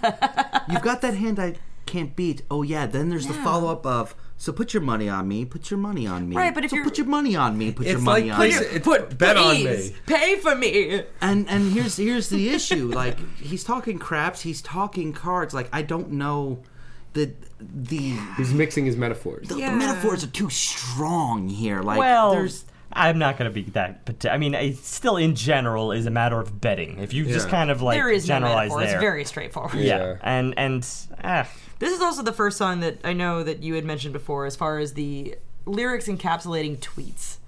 Yes. Thank you for reminding me of that. It's the sort of thing that you can be distilled to hashtags in a lot of ways, especially this course. It's Hashtag put your oh money. yeah. Hashtag put your money on me. Hashtag oh yeah. Yeah. No, I can see that actually. It's a little bit too concise if 140 characters But can capture You could fit your the meaning. entire song in maybe 3 tweets and just repeat those same 3 tweets over and over again, and you'd probably be under the character limit. Yeah, it's and Which that's really song- just no, honestly, you can capture it in the title. Yeah, Put your money on me. That's it. Take a chance. Take It's a over. chance. That's it. The song is done. And it is track 5, Merry Go Round. That is Mary. That is the name. Get your slow jams out. So yeah, this is our first slow groove, man. It's a ballad, but there's a violin. but There's violin. Okay. Structurally, the song does though what I thought was compared to a lot of other slow jam rock songs that I tried to compare it to. Turned out to fail at that to a point, but it still goes big in the chorus, and I don't know. The cliche upon multiple listens stood out even more. Like this fact that we start in a slow groove, a softer voice, strummy guitar, and then get to that chorus and go big, deliver that emotional Well, impact. let's start off with just the cliche of its placement on the album, Sure, and that it's it's smack about dab in the time middle. for this kind of track. Well, Yeah. we've had too much intensity, so now we need a cool down. Of course, they need to show they're That's the rule. sensitive. You Yes. mean, We're passionate, Passionate, we're but passionate. now we're also sensitive. yeah, Feelings. we're throwing back to the early days of the podcast. But it's So not even- sad, so very, very sad. It's not even on the song scale. It's on the album scale, and this is what's a little bit of taking me off. I mean, okay, I like actually the slow violin work that's going on here. I like that build up. I And also then you get see the the simple Oasis drums influence, by the way. Yes. yeah, in this track. absolutely. the simple drums, the simple bass, and then it starts harkening back to the album as a whole, meaning they're taking a slow groove and turning it into an anthemic slow groove. And this combination just means that it's another anthem song. Yeah. And the funny Because thing, when the chorus goes full rock, it goes full rock. Yeah. it goes High full, drama, more if of, you will. with a little bit of like a country rock Yes. twang, or Yes. Well, that's maybe a why- southern rock. It's almost like an Eddie Vedder attempt. Like Yeah. in Yeah. the, how long? Oh, Just like that. yeah, pretty Just like that. To my broken heart, those kids are ill. Soundbite kept for posterity. There you go. That Or one will exist outtakes. on the internet forever now. I'm a professional, kids. Don't try this at home. We did get that rolled R. That's We the thing. did get the rolled R. It's true. I enjoy the rolled R for what it's I mean, worth. I will say the vocals did feel heartfelt, even though the chorus was kind of put on.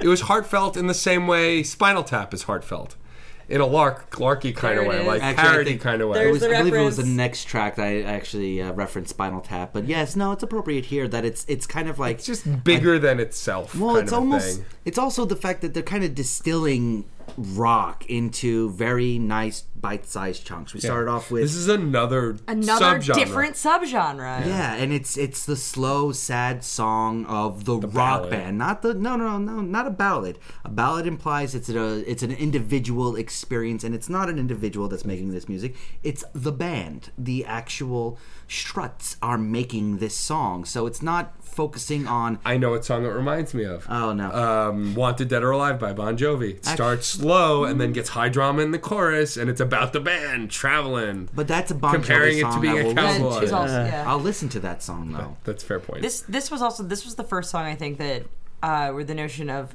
an artificially intelligent life form, digital life form, has collected every single rock song that has ever been written, smushed them all together, and then pulled out bits and pieces and been like, this will be profitable rock.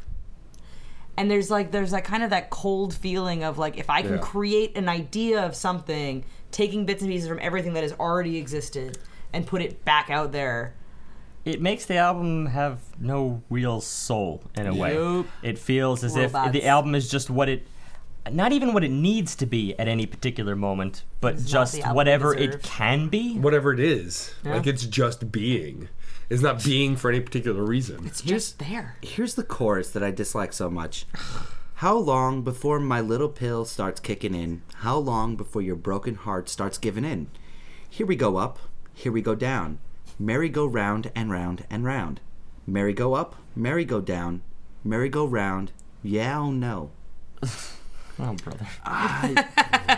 Lyrics The- are not the I'm strongest sad suit you of didn't this do your band. best Eddie Vedder on that. I wasn't gonna try. Please don't. I can't. I really just can't. But in this case, it's really just like it's just a kick in the face. Just how just circular it is, and they're I mean, describing something circular. It is a merry-go-round. Yes, that's separate though. Like here, it's just take that, distill it, set it up, boom. It's something that's simple to go along, simple to sing along with, and then when you're doing your outro, do it like 3 times, and boom, you have a full piece.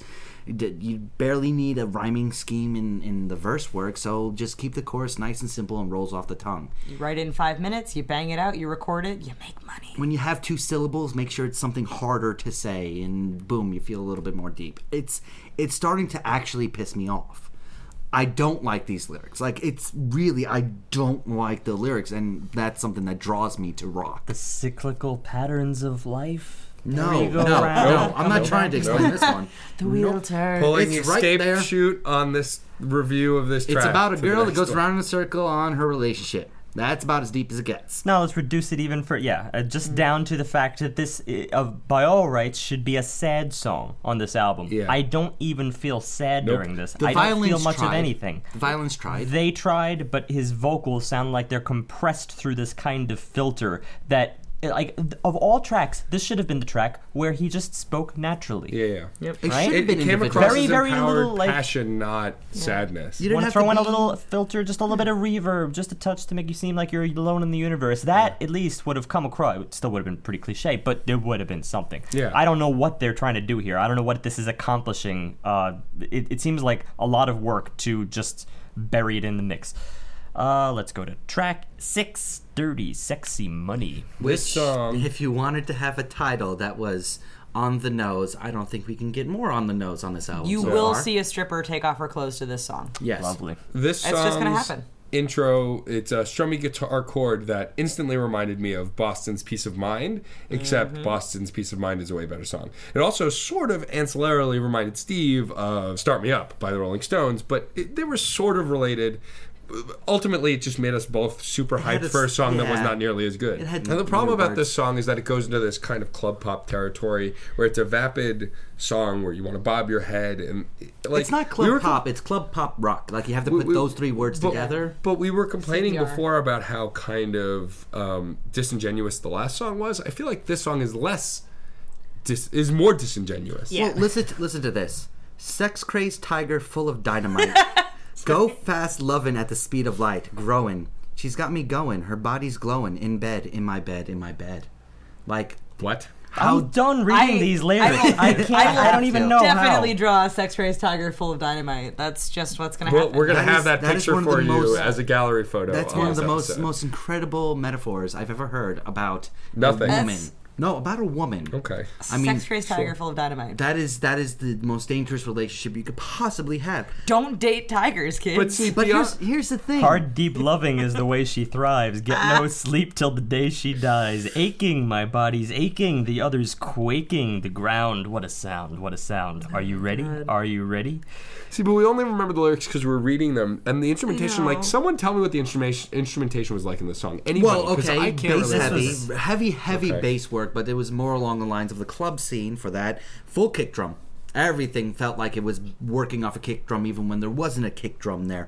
And then the guitar just kind of floated in and out to provide more context to the rhythm because the melody wasn't really going on. I would say this was a high intensity track for this album if it didn't feel so fake. Yeah, So it feels so vapid. listless in its incessant behavior. I don't know if that really can really sum it up, but it's there's a track few 6 on things- this album. I am looking for something distinctive, and I'm not finding It's it. just a bit disappointing at this point. There was some playing around with the vocals that I noticed because I was trying to latch onto something. The actual like changing of the pitch is something I'm still enjoying from this singer. Low Sure. to high, high to low. That back and forth. I love the fact that he can do that so and well, the little, so fluidly. specifically in the transition there, but I think it was between the verse and the chorus, or maybe Yeah. the chorus going back to the verse, and it's just cut everything out, and all you hear is his vocals, and it's like, I think you called it a little bit about like a tongue curl or something like that. The Yeah, rollings. it's kind of like a roll, but it was like really roundabout, and he kind of muffled himself Yeah. at the same time. It was interesting, but it's so fleeting. Also, Yeah, it's like it's it's like barely 2 seconds, ready, yeah. and it was a great transition. It's not really content. Well, it Yeah. does work within the fact that the chorus itself decided to completely ignore the rock in many ways and just go club beat, club beat, club beat, Yeah, club beat. exactly. It just And seems so bizarre. It worked. It actually worked in that. There was a It's move your body strictly for the purpose of moving your body, not for the content. It doesn't matter what the words are, but you're going to move to it, so just move. Well, she got money, dirty, sexy money. My high street honey. She knows what she's got because she's so shit But this is hot. like oh my god, I hate that line. But it's like the most vanilla sexy song I have ever heard. It's like a song about safe sex that's trying to be sexy. And it's boring in how plain it is. This is the track, just to kind of start summing up the album. I know we're not like through it yet. Actually, we're only about halfway there. We're exactly quite. halfway. No, not not quite quite. halfway there. Next track. But The review is roughly 10 times the length of the album already. it comes down to the fact, like, what was this intended for? Because there is, if you wanted pop music, then there is so much else out there, in this vein. Yeah. You can get stuff similar to this, and I'm wondering, like, well, either are you going in one direction or the other? Are you going in the direction where you want to provide something that, yeah, all right, it's kind of vapid, it's kind of one-dimensional, but it'll get someone moved, it'll get something stuck in your head, and I feel like it's lacking the catchy element at this Yeah. point. Like earlier, you were arguing for it, Yeah. and I felt like it was present in at least a couple of tracks here. Here, I'm just simply not finding it, which means maybe it's going in the other direction. And if there was ever a case for it, and I'm only playing devil's advocate, if there was a case for it, satire. That would be the other direction, Right. and this track it's just, would but it's not essentially. apparent. But it's just not obvious. No, it is enough. not apparent, and you think. But do you have to go, let's say, Weird Al level? No, of course not. No, No, you do to the pull spinal. off You do the satire? Spinal Tap route, which Yeah. is what we all want, but we're just Not really not getting. getting it. Well, and I we mean, don't have two lead guitarists on. I'm this. just trying to It's- it's- introduce. we got two- we got I'm two trying to rhythm. introduce an intellectual element to our analysis of this album. well, because- no, Brought and, you candy. and Eat the I'm glad candy. you bring that up. I mean, I feel like the next track even could make more of an argument for that. But before we get to that, I want to point out that we're still at a point where we're getting some different subgenre for every song. We haven't gone back on itself yet, Yeah. and the next track does also something different. It This- goes even further back in time. It does. The It feels- reason, of course, only to explain based on Yeah. that track is because it seems so over the top and so generic that I'm actually having a hard time comprehending how it could have been meant to come across as sincere. It Gotcha. seems like an amalgamation, and it's the first track that I feel does, owing to what you said about it feeling like a kind of algorithm. That's what this track felt like, Sure. at least lyrically. I mean, so, I hear that, but I think the old switcheroo, which is track 7, goes in just such a bizarre direction because it feels like a I love the TV. grunts. It feels like a TV sitcom theme, and it's Scrubs again, montage. it again, unlike anything else we've gotten before. But this one feels even faker. Like you were saying, how the other one would be an Yeah. example for it. This one to me feels like it's pretending to be happy. It's not actually happy. It's just Insincere. pretending. I like the way it starts, and I wanted to latch onto it so hardcore. Sure. Just the horns, the piano. I was like, oh, finally something. And then they didn't know. It They doesn't And pulled, then they no. pulled the old switcheroo on you. They got you. No, it was great that as soon as I'm getting into the horns and the piano, then the music just transforms and becomes pure punctuation. That's it. It's not even intensity. It's just punctuation. It's just height over and over again to the beat of the drum. And I can't get on board on this at all. Like No, this even was the Dirty first- Sexy Money, like I could feel like, oh, it's There was trying to some be intent- greasy. This is just Well, yeah, I will agree that the previous track had some entertainment value. This, I'm also on board.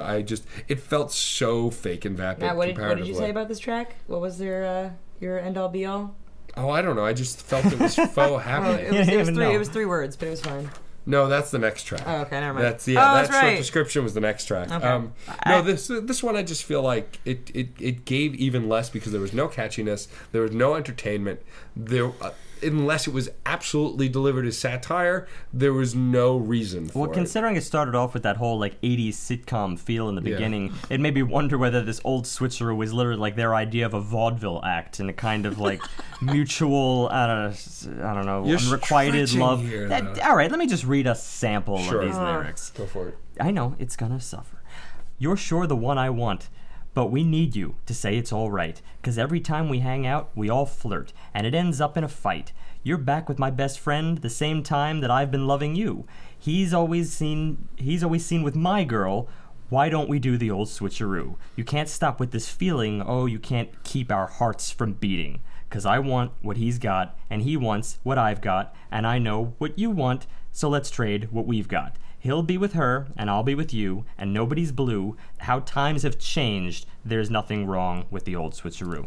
that is a Does it flow chart. prove That's a my- flow chart my chart point? that I Well, just then- can't follow. It's Like, Three's Company. It's fine. Yeah, exactly. It is a very It's warped about love triangle. swinging, but it's the most. It's no. It's not about swinging. It's I won't go that. It's a far, but love it's, triangle, it's but a love quartet. really. It's a swap.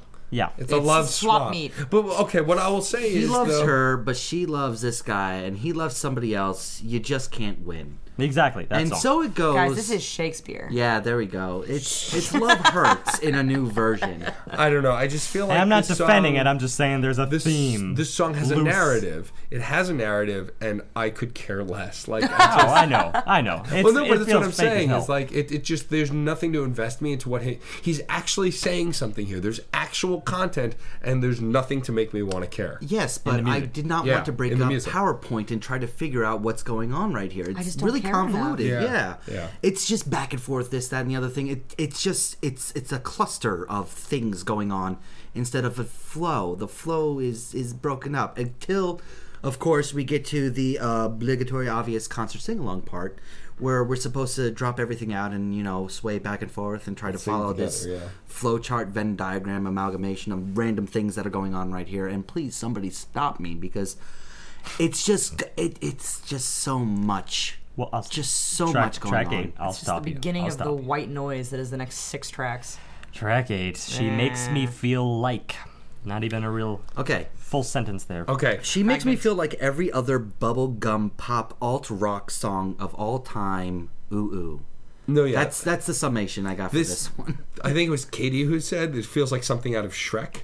Oh yeah, it's a Shrek song. It just feels like something Yeah, that it's a Smash that Mouth song. It feels like something that Smash Mouth would have done without the their lead singer alcoholism. and without the alcoholism. I don't know. Like I literally just screamed expletives at the speakers at this point. I was so frustrated, and I rarely get like this. Like to the point where I wanted to throw my hands in the air, but not like I just don't care. Like I want to punch something. I just didn't know what to do with it. Breakfast is burning, kettle stopped working, milk in the fridge gone sour. Ignorant faces, ice on my laces, delays on the underground. Petrol is rising, leaders are lying, watching the world melt down. Signal is fading, can't hear what you're saying, my minutes are running out. She makes me feel like What does that mean? she'll pick me up. I can't continue this. Actually, no. They got wanna- political. They brought it A up, little guys. bit. It's getting deep. I little love the bit. next part of the verse. Traffic is crawling, my wages are falling. So long tip my holiday. Sick of warning a different story. And this is that right there, I got pissed off because it was another established rhyming scheme that they completely throw out for a word. And it's not even like there's a mispronunciation to make it sound like it rhymes, but it's just sick of the warning, a different story. And it actually disrupts the flow of an incredibly steady song.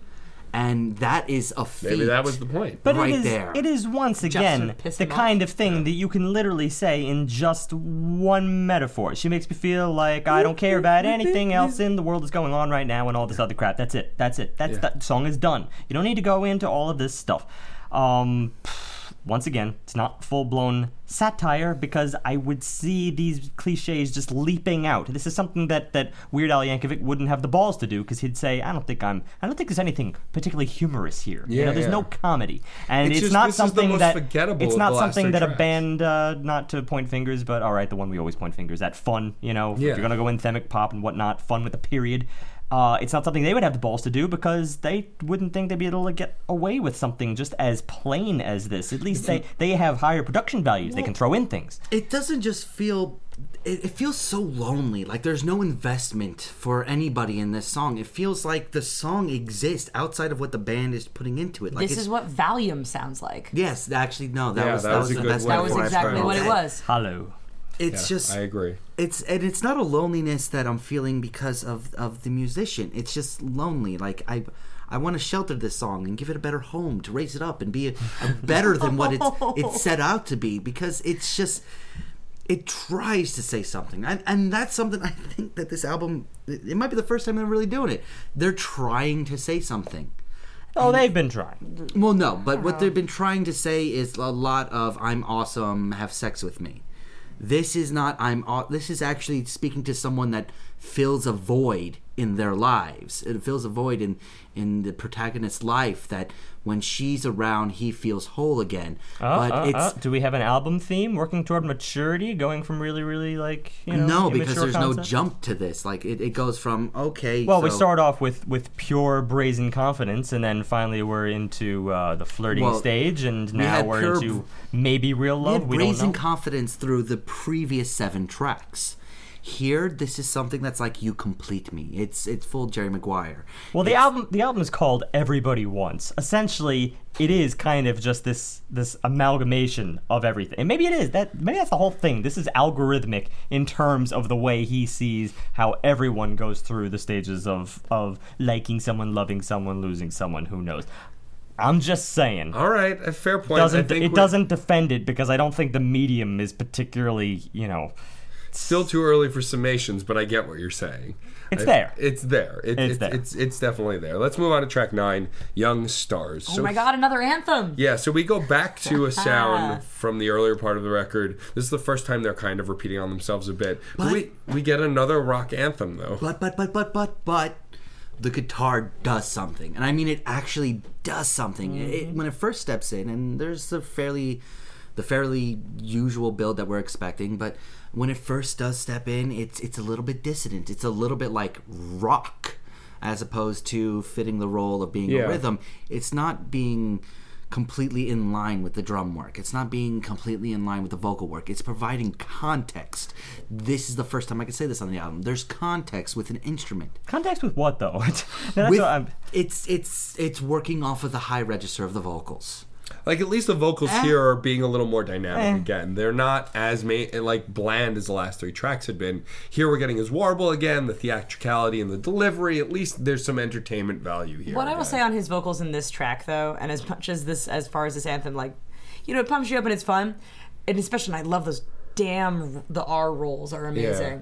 But what he's blatantly trying to do in a Freddie Mercury sense here comes across as almost like a bad Christopher Walken impression. Yeah. And this is where he goes too far in the trying to be Freddie Mercury that it ends up turning into a weird caricature. There was a transition here, another strange chord shift, which was stark again for this album. It was stark. Maybe we hadn't seen something that stark since the first track, and it was something like straight out of Bohemian Rhapsody. Yeah. And and there was a vocal. Swells. It was too obvious. Well, yeah, and also the transition from chorus to verse was doing a vocal like whoa kind of a thing.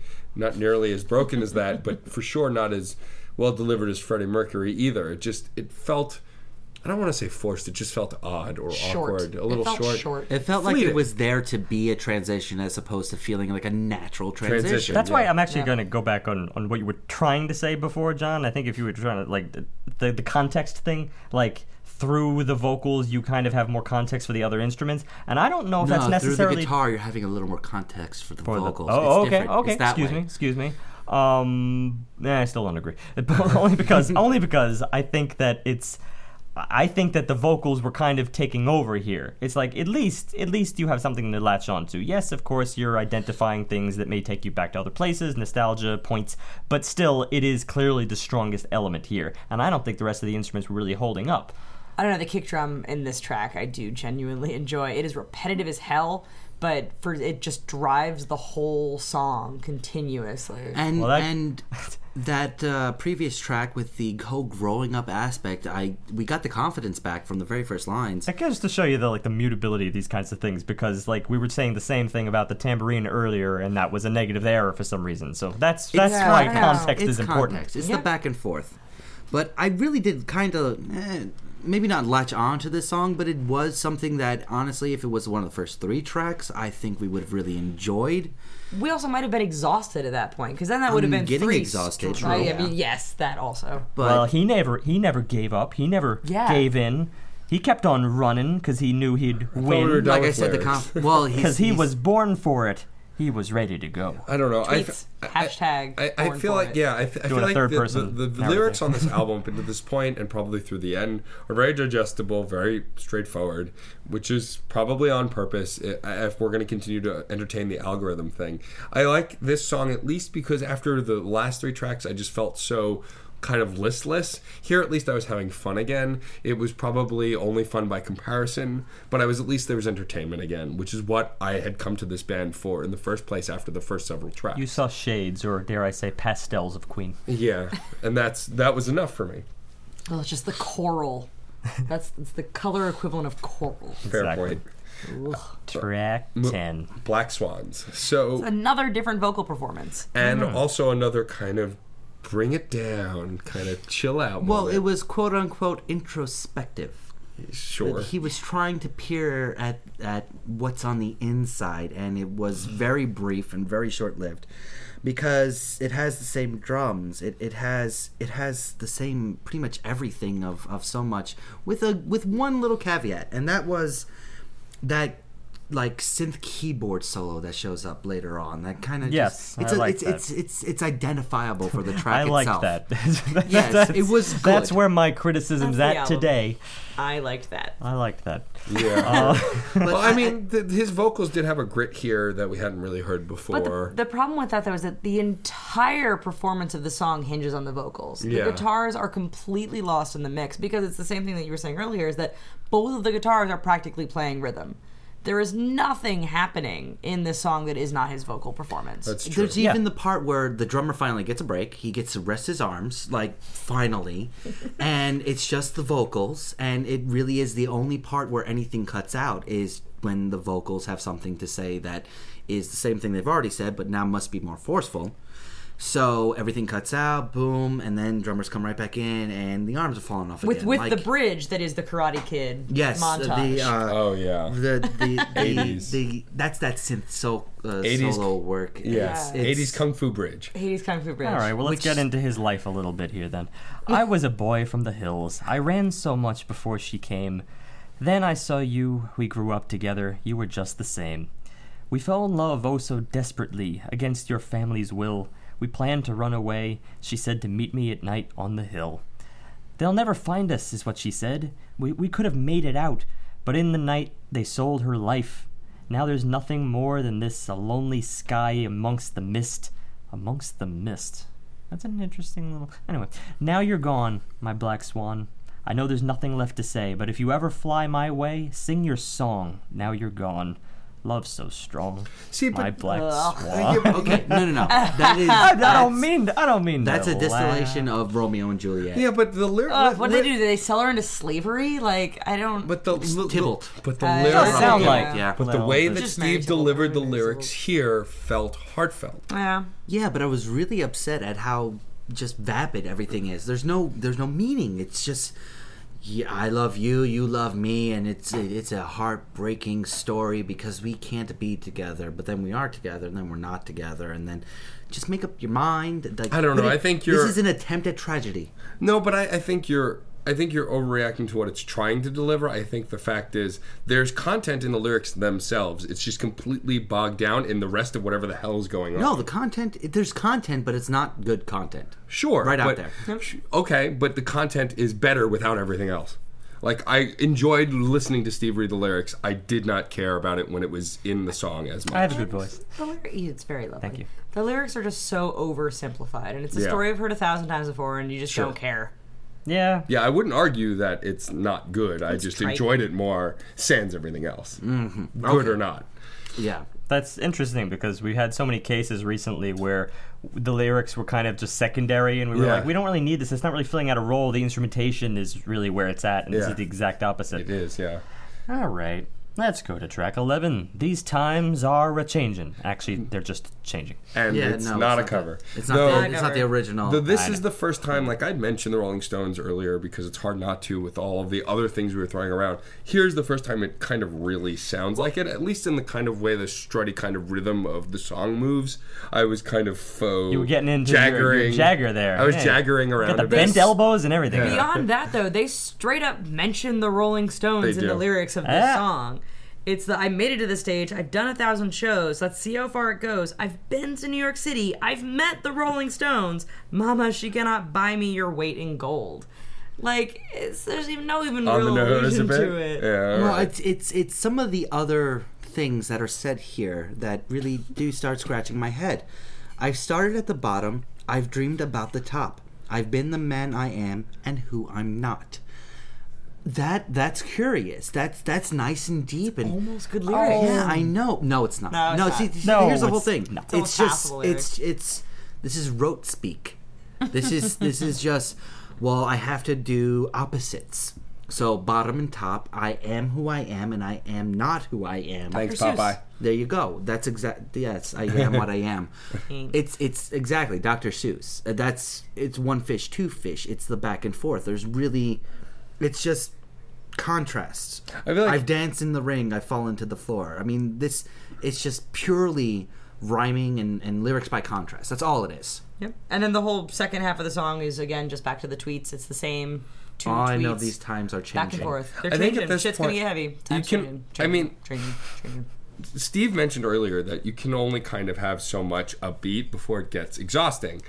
And tambourine's back. I think that right. here, Sorry. like, the thing about this song is where other songs were upbeat, with something else. Like there was either vocals that I liked or there was an instrumentation that I enjoyed. Here, it's upbeat, and that's all I could really say for it was strutty nature. One wonders why upbeat is even the choice throughout all this, because there clearly is more in the lyrics. Granted, in the beginning, the lyrics of the beginning of the album, that is, the lyrics really do present that everything's just fine and dandy and you have a lot of hopes for the future and all that. But then later in the album, the lyrics start hinting that there's a lot more strife. Clearly, things are wanting to be overcome. But it's like, I don't hear this in the music at all. The music never stops its veneer of happiness. I don't. Yeah. That seems like a weird contrast. I mean, because there's not anything here in the lyrics that are presenting any kind of repression to suggest that it's not something he would actually, emote. Why aren't you emoting? It sounds like they just walked into the studio and just like, I feel fine. It's a sugar high. Yeah. Well, there is an emote in there, and I'm talking about actually like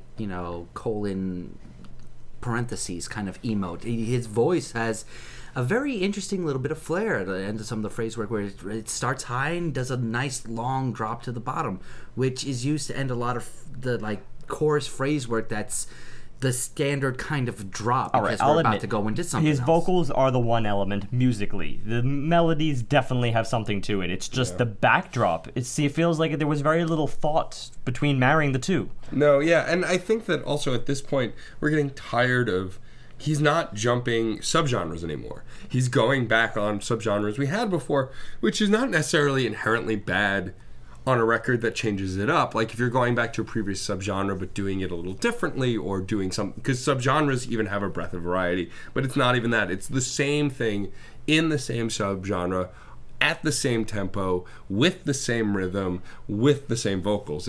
It's literally deja vu. I'm not going to say these tracks are identical to each other, but at a glance they can seem indistinguishable. Yeah. You have to be really paying attention, and then even if you are paying attention, I think you have to ask yourself the question, like, what is the reward for you really paying attention and picking apart those little variances? Because I'll tell you right now, I got very exhausted by it just as of track 1. I picked that apart. I had very little to dive into in track 2, and by the rest, I mean, it's rare on this album that they do decide to go back down that little rabbit hole of chordal intrigue.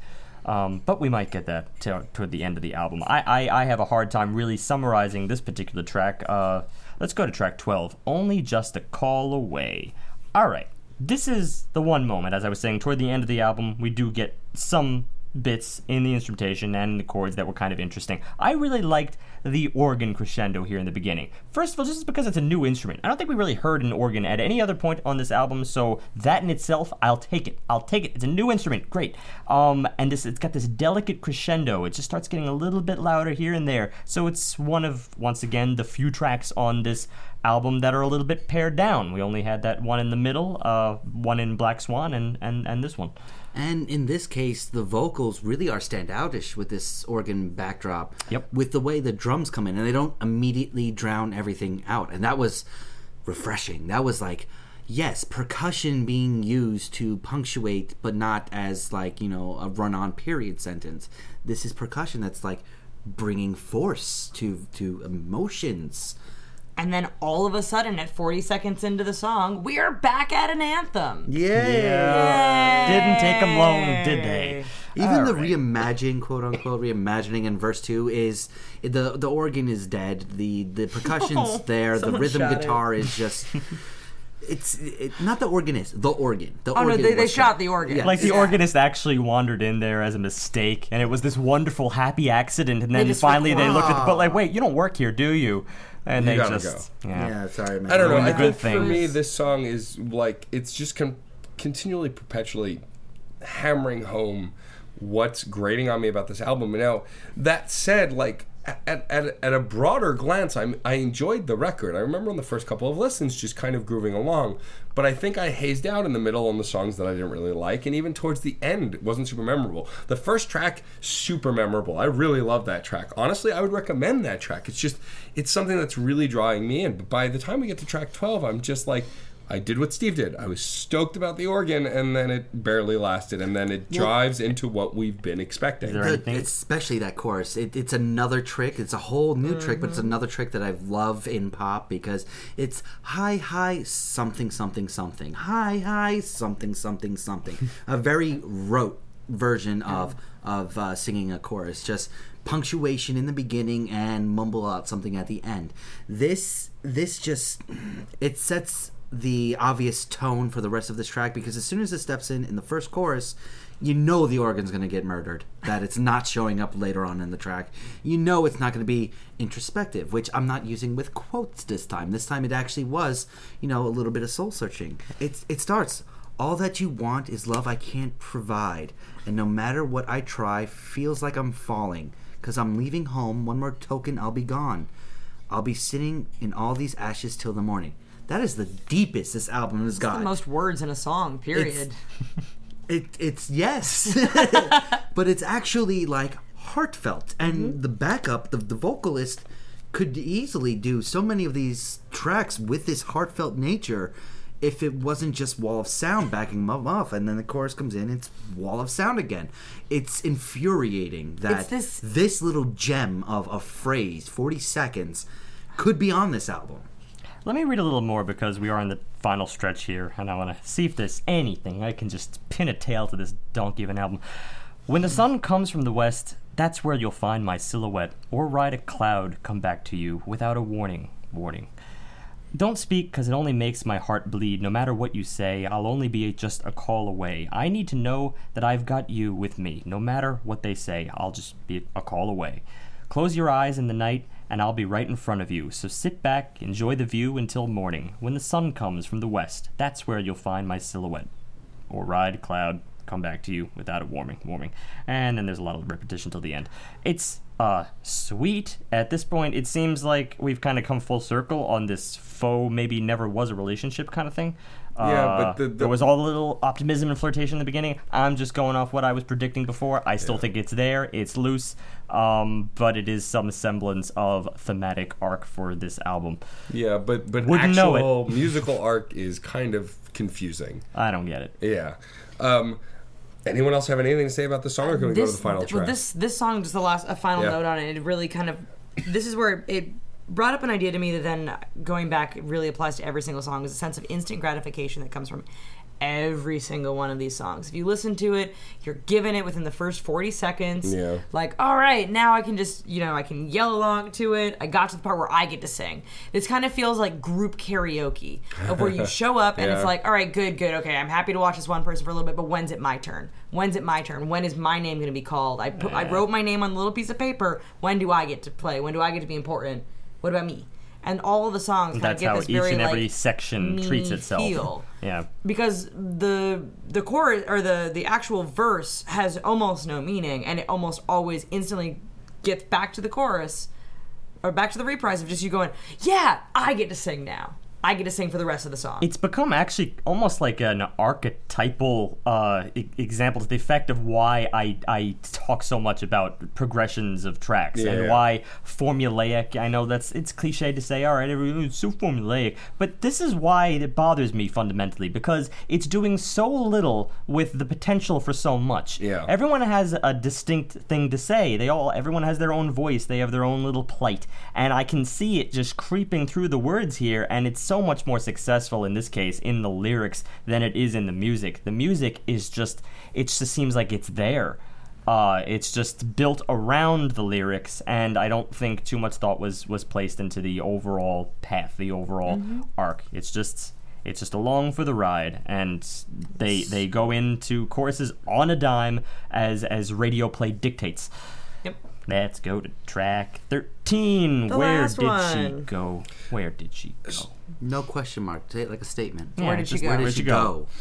This song is curious to me, and to actually have something that makes me curious on this album, I guess, is saying something. I feel like this song just seems like we've had final songs not feel like they have a place on the record.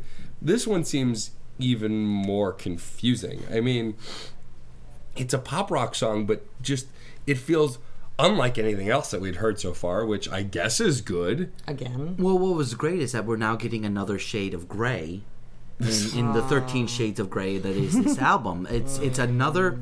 Okay, this is the point where I completely jumped off the rails while listening to this album as a group and somewhat by myself. This is the undifferentiated material which comprises pop rock. It is at its core, this album, just everything that pop rock represents, and this song is no different. It's just another side of it. It's a side that we may not have seen already, and it musically fulfills the criteria of being a pop rock song. But once again, we're not really getting a marry between the theme of the album or the emotion of the lyrics or the emotion of the vocalists, along with the insensate rhythm that we get. The lack of real melody here, because that's one thing that's been bothering me this entire album. The melodies are weak to non-existent. No, I would actually disagree with that. I think the melodies have been pretty good, only maybe because his voice is so good. That's a tough line to walk, and I understand that. We often do when we say, like, oh, well, I like the vocal quality, but I don't think the melody is really good, but I think there's something there, at least in the inflection. And I think in this case, maybe you have some point in that his inflection is actually carrying the melody, and it makes me think there's more to the melody itself. But I still think some of the melodies vastly exceed everything else. It's just...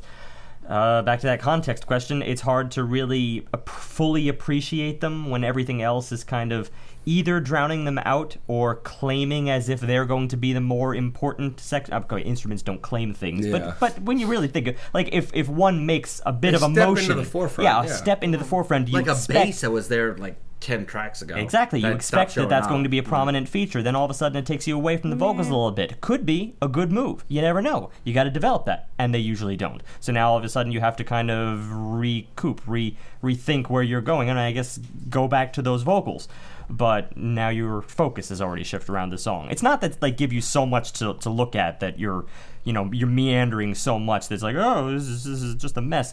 But instead that it's not a cohesive thing. Because it's not cohesive, then when you're looking at separate things simultaneously, you don't really get a product. You get those individual components, like what John was talking about before, just the building blocks of an album, and not the album. A funny thing that it tends to move into lyrically as well is that if you decide that this track, or that this entirety of an album is a story in any way, shape, or form, of where you have this cocky kind of rock god, like, I'm gonna bang whoever I want to bang, you're gonna do it, it's gonna be awesome, I'm a rock star, and you get that kind of thing for the first half of the album, and then all of a sudden you start getting these, like, oh, but there's so much love and I'm so lonely kind of It's a rom-comedy. Yeah. It is, but then you finally get to this last track, and it spins it on the, oh, well, the girl broke my heart, and that's what happened, and you get these lyrics of these, it's like, because love can be so blind, and I was just too kind, and she thinks I'm fake, and everybody knows, and I was all for it, but then she stung like a hornet. When she seeps me, I'm sure it will be the last. Now I'm singing. And Jeez, it's this, bipolar. and it's one of these things of where all this like rock star playboy nonsense and bravado that's been the entire thing, and all of a sudden, the girl hurt him, and then it justifies this attitude, and it's a cyclical sense of like, oh, I'm gonna go right back to the way that I was because I was better then. But at the same time, the song is a freaking romp. Like, it's that like Starring face value, Ryan like all the romp. time. Don't you put him in that movie? He's No, too he's good already for it. been in that I know movie. he has, but he has grown. He was in the 9s. It was a damn good artsy film. Okay. I don't know. I just feel like this song. I agree with Katie. It just seems so out of place for the very loose narrative this album was building. Poor me. Very loose. Are we done with this one? I 'Cause feel I'll like start the wrap up. I have a great Okay, go for it. story for to it. tell Take us here. into it. Please. When I was a child, I was given Legos, and what I could create out of those Legos is a series of different things. But if you're only given 10 different Legos, there's only so many different combinations you can get. Here we have 10 Legos. We have a couple different rhythms, a couple different bass lines, a couple different guitar lines, and you have the weird stuff, which is the vocals. The vocals are the most standoutish thing on this entire album. And like Steve said, the melody relies on this vocals, but the melody is nothing without them. And that is a big problem. The complement of instrumentation with the vocal work doesn't sell it. The complement of kind of interesting bass work with incessant drumming doesn't sell it. The disconnect between what the lyrics are trying to say in the later tracks and what the music is saying is just a problem. There's so many different problems, yet at the end of the day, for all the rage I have at this album, which is substantial for how inoffensive it is, I didn't dislike it. Like, that's the weirdest part. It's so digestible that it's hard to really dislike it. It's so non-offensive. It's so sugary sweet, just your basic salt and pepper shaker. You can't dislike it. I just am never going to go back to it. It's one of those, oh, okay, well, I now have the music form of what pop means. So if I ever need a reference, a cheat sheet, I can come back to this. And that's really what it is at the end of the day. It's technically music and just the barest of bones. 2.25. All right. Steve brought this up earlier, and I actually think it was a really good point, so I'm going to steal it. Unless he uses it later, then we'll have a mutual bond. It's sort of like a weekend relationship. We always talk about with one-hit wonders, like my favorite reference is Candy by Robbie Williams, because it was a song that I was proud to infect my podcast mates with. It's so catchy, and this is like the epitome of a one-hit wonder. The rest of the album had some good stuff, but that was like the one-hit wonder song, even though he clearly was not. He's had multiple albums, but we always talk about you couldn't really have an album of those songs. It would be too much. Steve pointed out that's what this album is. It's the far end of that nightmarish scenario we created of an album of one-hit wonders. What would you do with that? How do you parse that? And it's just one of those things where there is exhaustion in this album for me, and there are moments where I truly get tired of everything it's throwing at me. But that said, in the right mindset, or just a mindset where I want something like for my commute, or like I want something that I can kind of tune out a little bit, I can't imagine not listening to this, because it's like John said, it's inoffensive, it's catchy, and parts of it do draw you in. So I don't hate it by any means. I like it, but there are definitely low points. The middle three tracks that we bellyached about, 6, 7, and 8, I don't really like. I think on an album scale I can glaze them over and I'll listen to them, but like as a whole, like the really cool tracks that I really dug, even though they were bare bones, I still kind of got wrapped up in. There is nothing to say for theme or arc, especially musical arc. It's just all over the place. But uniform. So uniform within a very specific block. I think the narrative is just so bare bones, even more bare bones, I think, than the actual instrumentation, that I feel like I just can't rate it super high. But that said, I'm not going to tank it either. It's better than some of the department store stuff we've heard. And that could only be because it speaks to my taste. It might not be because it's actually better. It could just be because it's doing something in glam rock, which I have a guilty pleasure for, or just a pleasure for, since we try to drop the guilty part. I like Poison. I listen to their greatest hits. I don't have all their albums, but I like Poison. It's fun, silly, and over the top. And I get the same kind of thing from this. So for that, I can put it at an even 3. It's not a 3.5. It's not average. It's below average, but it's not. I'm not tanking it. It's a 3. It's there, and it's one of those there albums that I kind of like. Thank you for bringing up my earlier point. I was not going to bring that up in my wrap up, so I'm glad you brought it up because It needed to be said. So I'm going to go a different way with this. 2-3 years ago, when we wrote articles for the Crash Course podcast, we don't do that now because I write way too many articles for the other side I write for, ClassicalLight.com. Shameless pitch. Check out my interview with David Harrington of Kronos. That's the second time I've done that on this podcast, where I called him David Kronos because I wanted to fuse his name with his quartet. It was interesting. That's an awesome name for a quartet. So yeah, check out Steve Nagel, Classical Light. Anyway, but when I did write those articles I brought in a little feature from Vsauce, Will We Ever Run Out of Music? And it gave us some pretty depressing values that we might actually run out of music, considering that really the permutations that we use for music only use so many building blocks, as John brought up in kind of, parsing it down to 10 Legos. Well, it's not quite 10 Legos, but all things considered, if you really just look at the combinations in like one measure, the combinations of notes and accents, you're really only going to be able to put out stuff like this for another 200 years. That's scarily finite.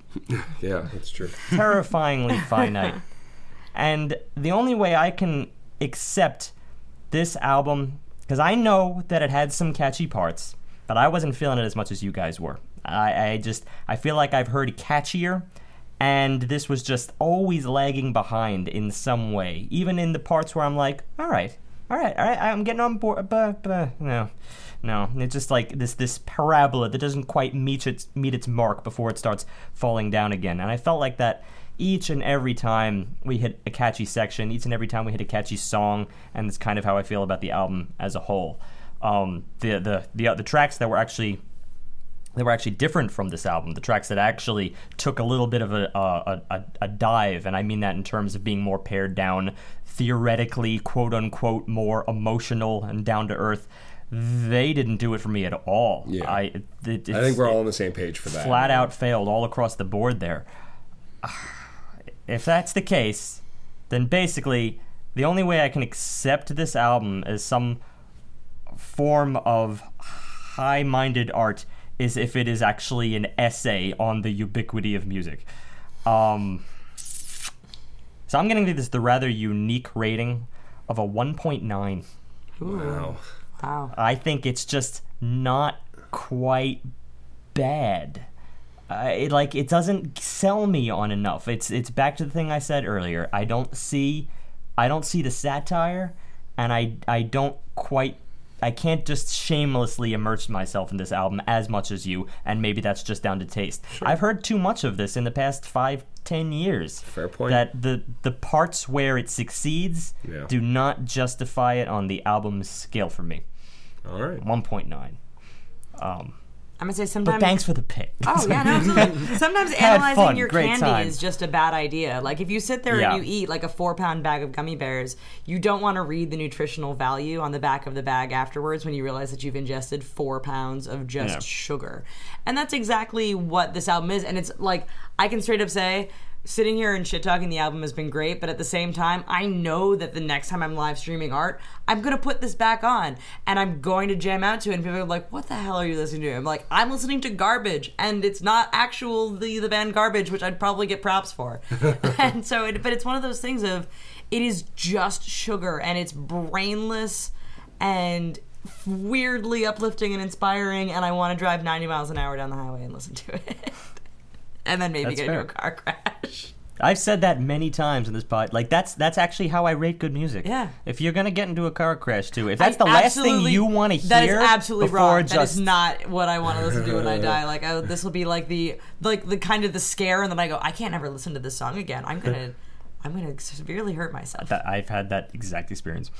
So at least we know what we're looking for. Yeah, but it's definitely it's a 2.5 in the overall, like the real music. But it's candy, it's fluff. It makes you feel sticky and uncomfortable and have a stomach ache. Yeah, I feel like What was the rating again? With the number? I think it's really a 2.5. I think I was super optimistic on this album. No, you stay at 3. It's okay. You can be different. I was too. Actually talking about it, Brown. Catchiness will, if it is catchy to you, it deserves what you gave it. Yeah, I think maybe I could say a 3. I probably honestly, join you on the 3. Really. Who knows? Maybe with more listens, I could come around with this on the end of year review. You're gonna get angry. You never know. So. You never know. So, I will. I'm a 3. You're officially popping. I will say. I brought it, and I still enjoy it. I know I'm going to listen to it again. It's a 3. I will say it's interesting because I think they're all good musicians. Yeah. They're all good. Like, this is probably the best group of musicians that I've ever rated so low. Yeah. Yes. And it's all because they're one of the working reasons why their choices. I don't They're not taking any risks. Yeah. And that's Fair point. why they can do better. They This are is not a sort of- robots. All right. It's like high school level. And It's a high school talent show. Yeah. All right. Moving on. I disagree with that. I'm sorry. We don't need to debate this anymore. I think we spent enough time on it as it is. Let's start to wrap things up.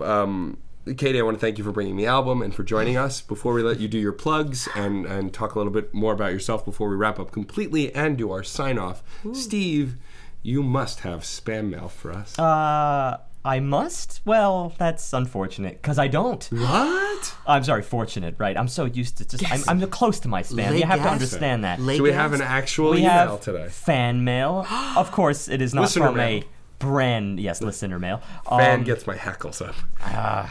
Didn't used to, you I know. traitor. Shave those hackles. Throwing us under the bus there. Anyway. All right. This is actually from an old friend of Crash Chords podcast, and that is Jose, A.K.A. Knockjaw. a.k.a. What up? Knockjaw. He recommended Ohio by Daryl back in episode 114. He also recommended The Great Pretenders by Mini Mansions back in episode 158.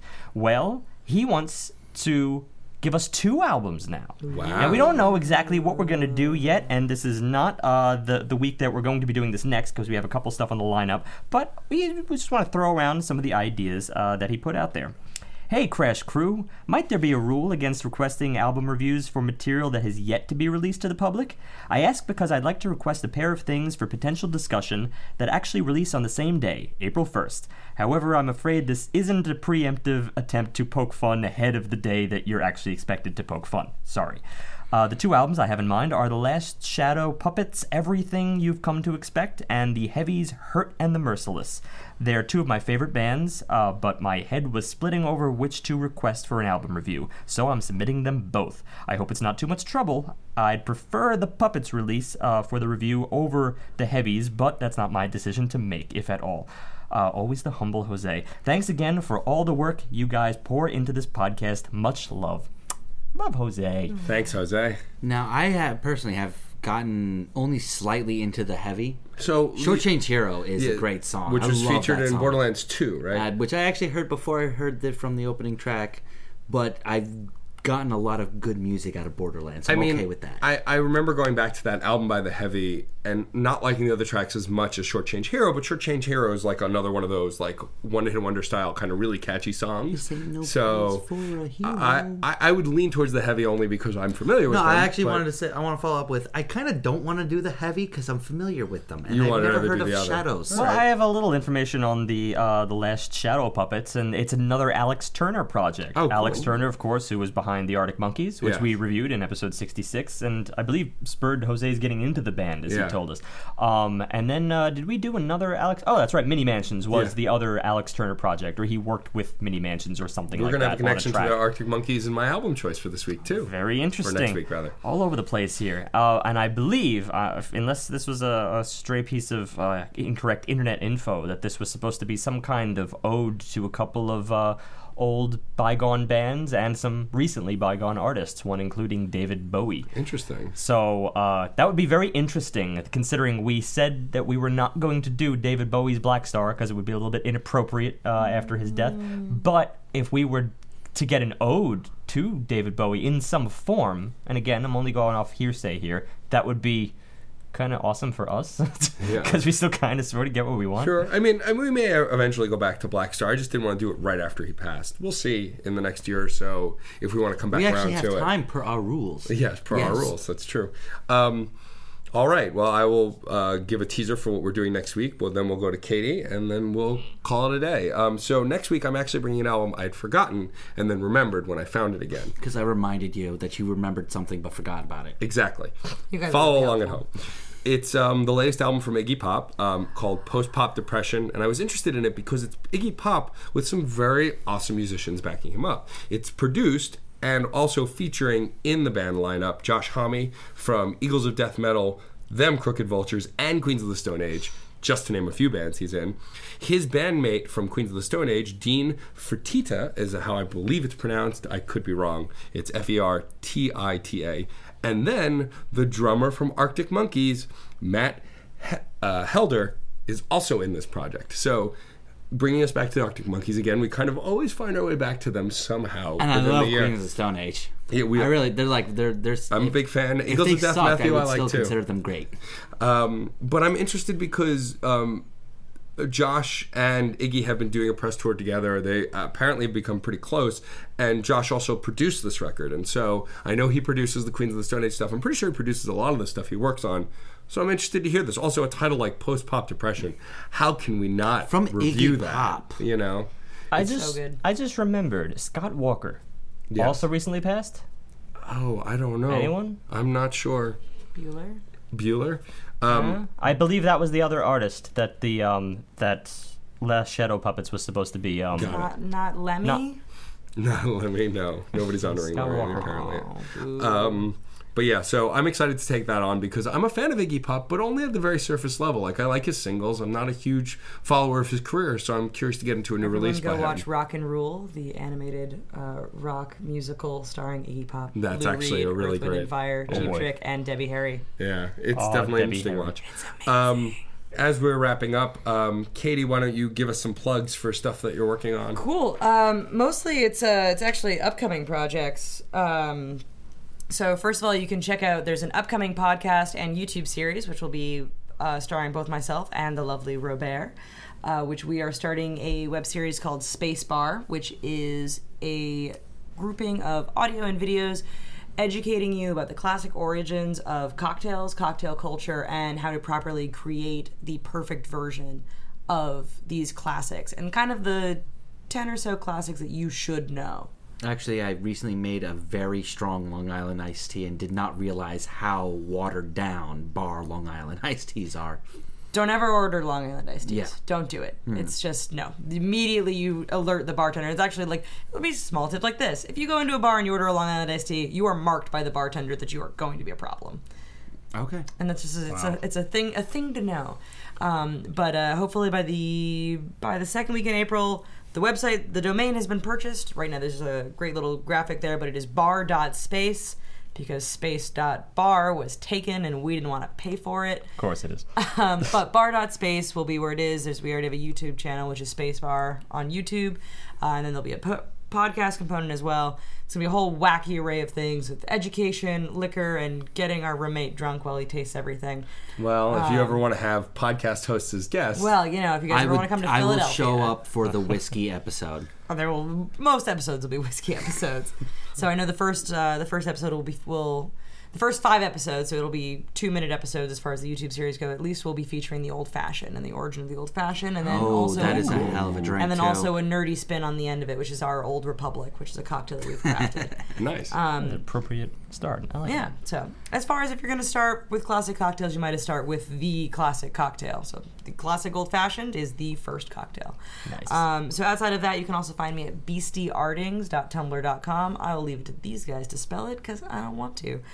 Which is a collection of my art, which there will totally be art on that page by the time this airs. Because You got a couple of days. I will put art on that page, which may eventually include Crash Chords logos. But other than that, Want that and then name if you want to see people sexually harass me through the comment section of YouTube, you can also find me at youtube.com/therichest to listen to me talk about 10 horrifying animal mutations you didn't know existed. Sorry, don't even watch the video. Just open the webpage and just immediately read the scroll down to the comments. comments. Yeah. That's it. I mean, Yeah, it's that's all you need. bring popcorn and scotch. It's a romp. Ugh. All What right. kind of popcorn? Because I know what kind of scotch I'd pair with YouTube, but I mean, What's it rated? the comments. The comments. NC-17. The occasional NC-17, like occasionally they get weirdly graphic and very specific, and I just All right, I'm pulling the escape hatch on this conversation already. my parachute is deployed. Goodbye. But you guys know how it goes. Music is life, and life is good. Thanks for listening. Maybe. Maybe. If you enjoyed this and other album analyses, topics, and guests, please subscribe to the Crash Chords podcast on iTunes, where you can also rate us and review us. For more media, also subscribe to Matt's one-on-one interview series, Crash Chords Autographs. To receive emails on all new content, subscribe at the top of our homepage. Also receive updates by liking us on Facebook, following us on Twitter at Crash Chords Web, our Tumblr, and our YouTube channel. And remember, keep the discussion going, because music is life, and life is good. If you have any questions or comments, feel free to share them in the comment board below each post. Otherwise, email us directly at admin@crashchords.com.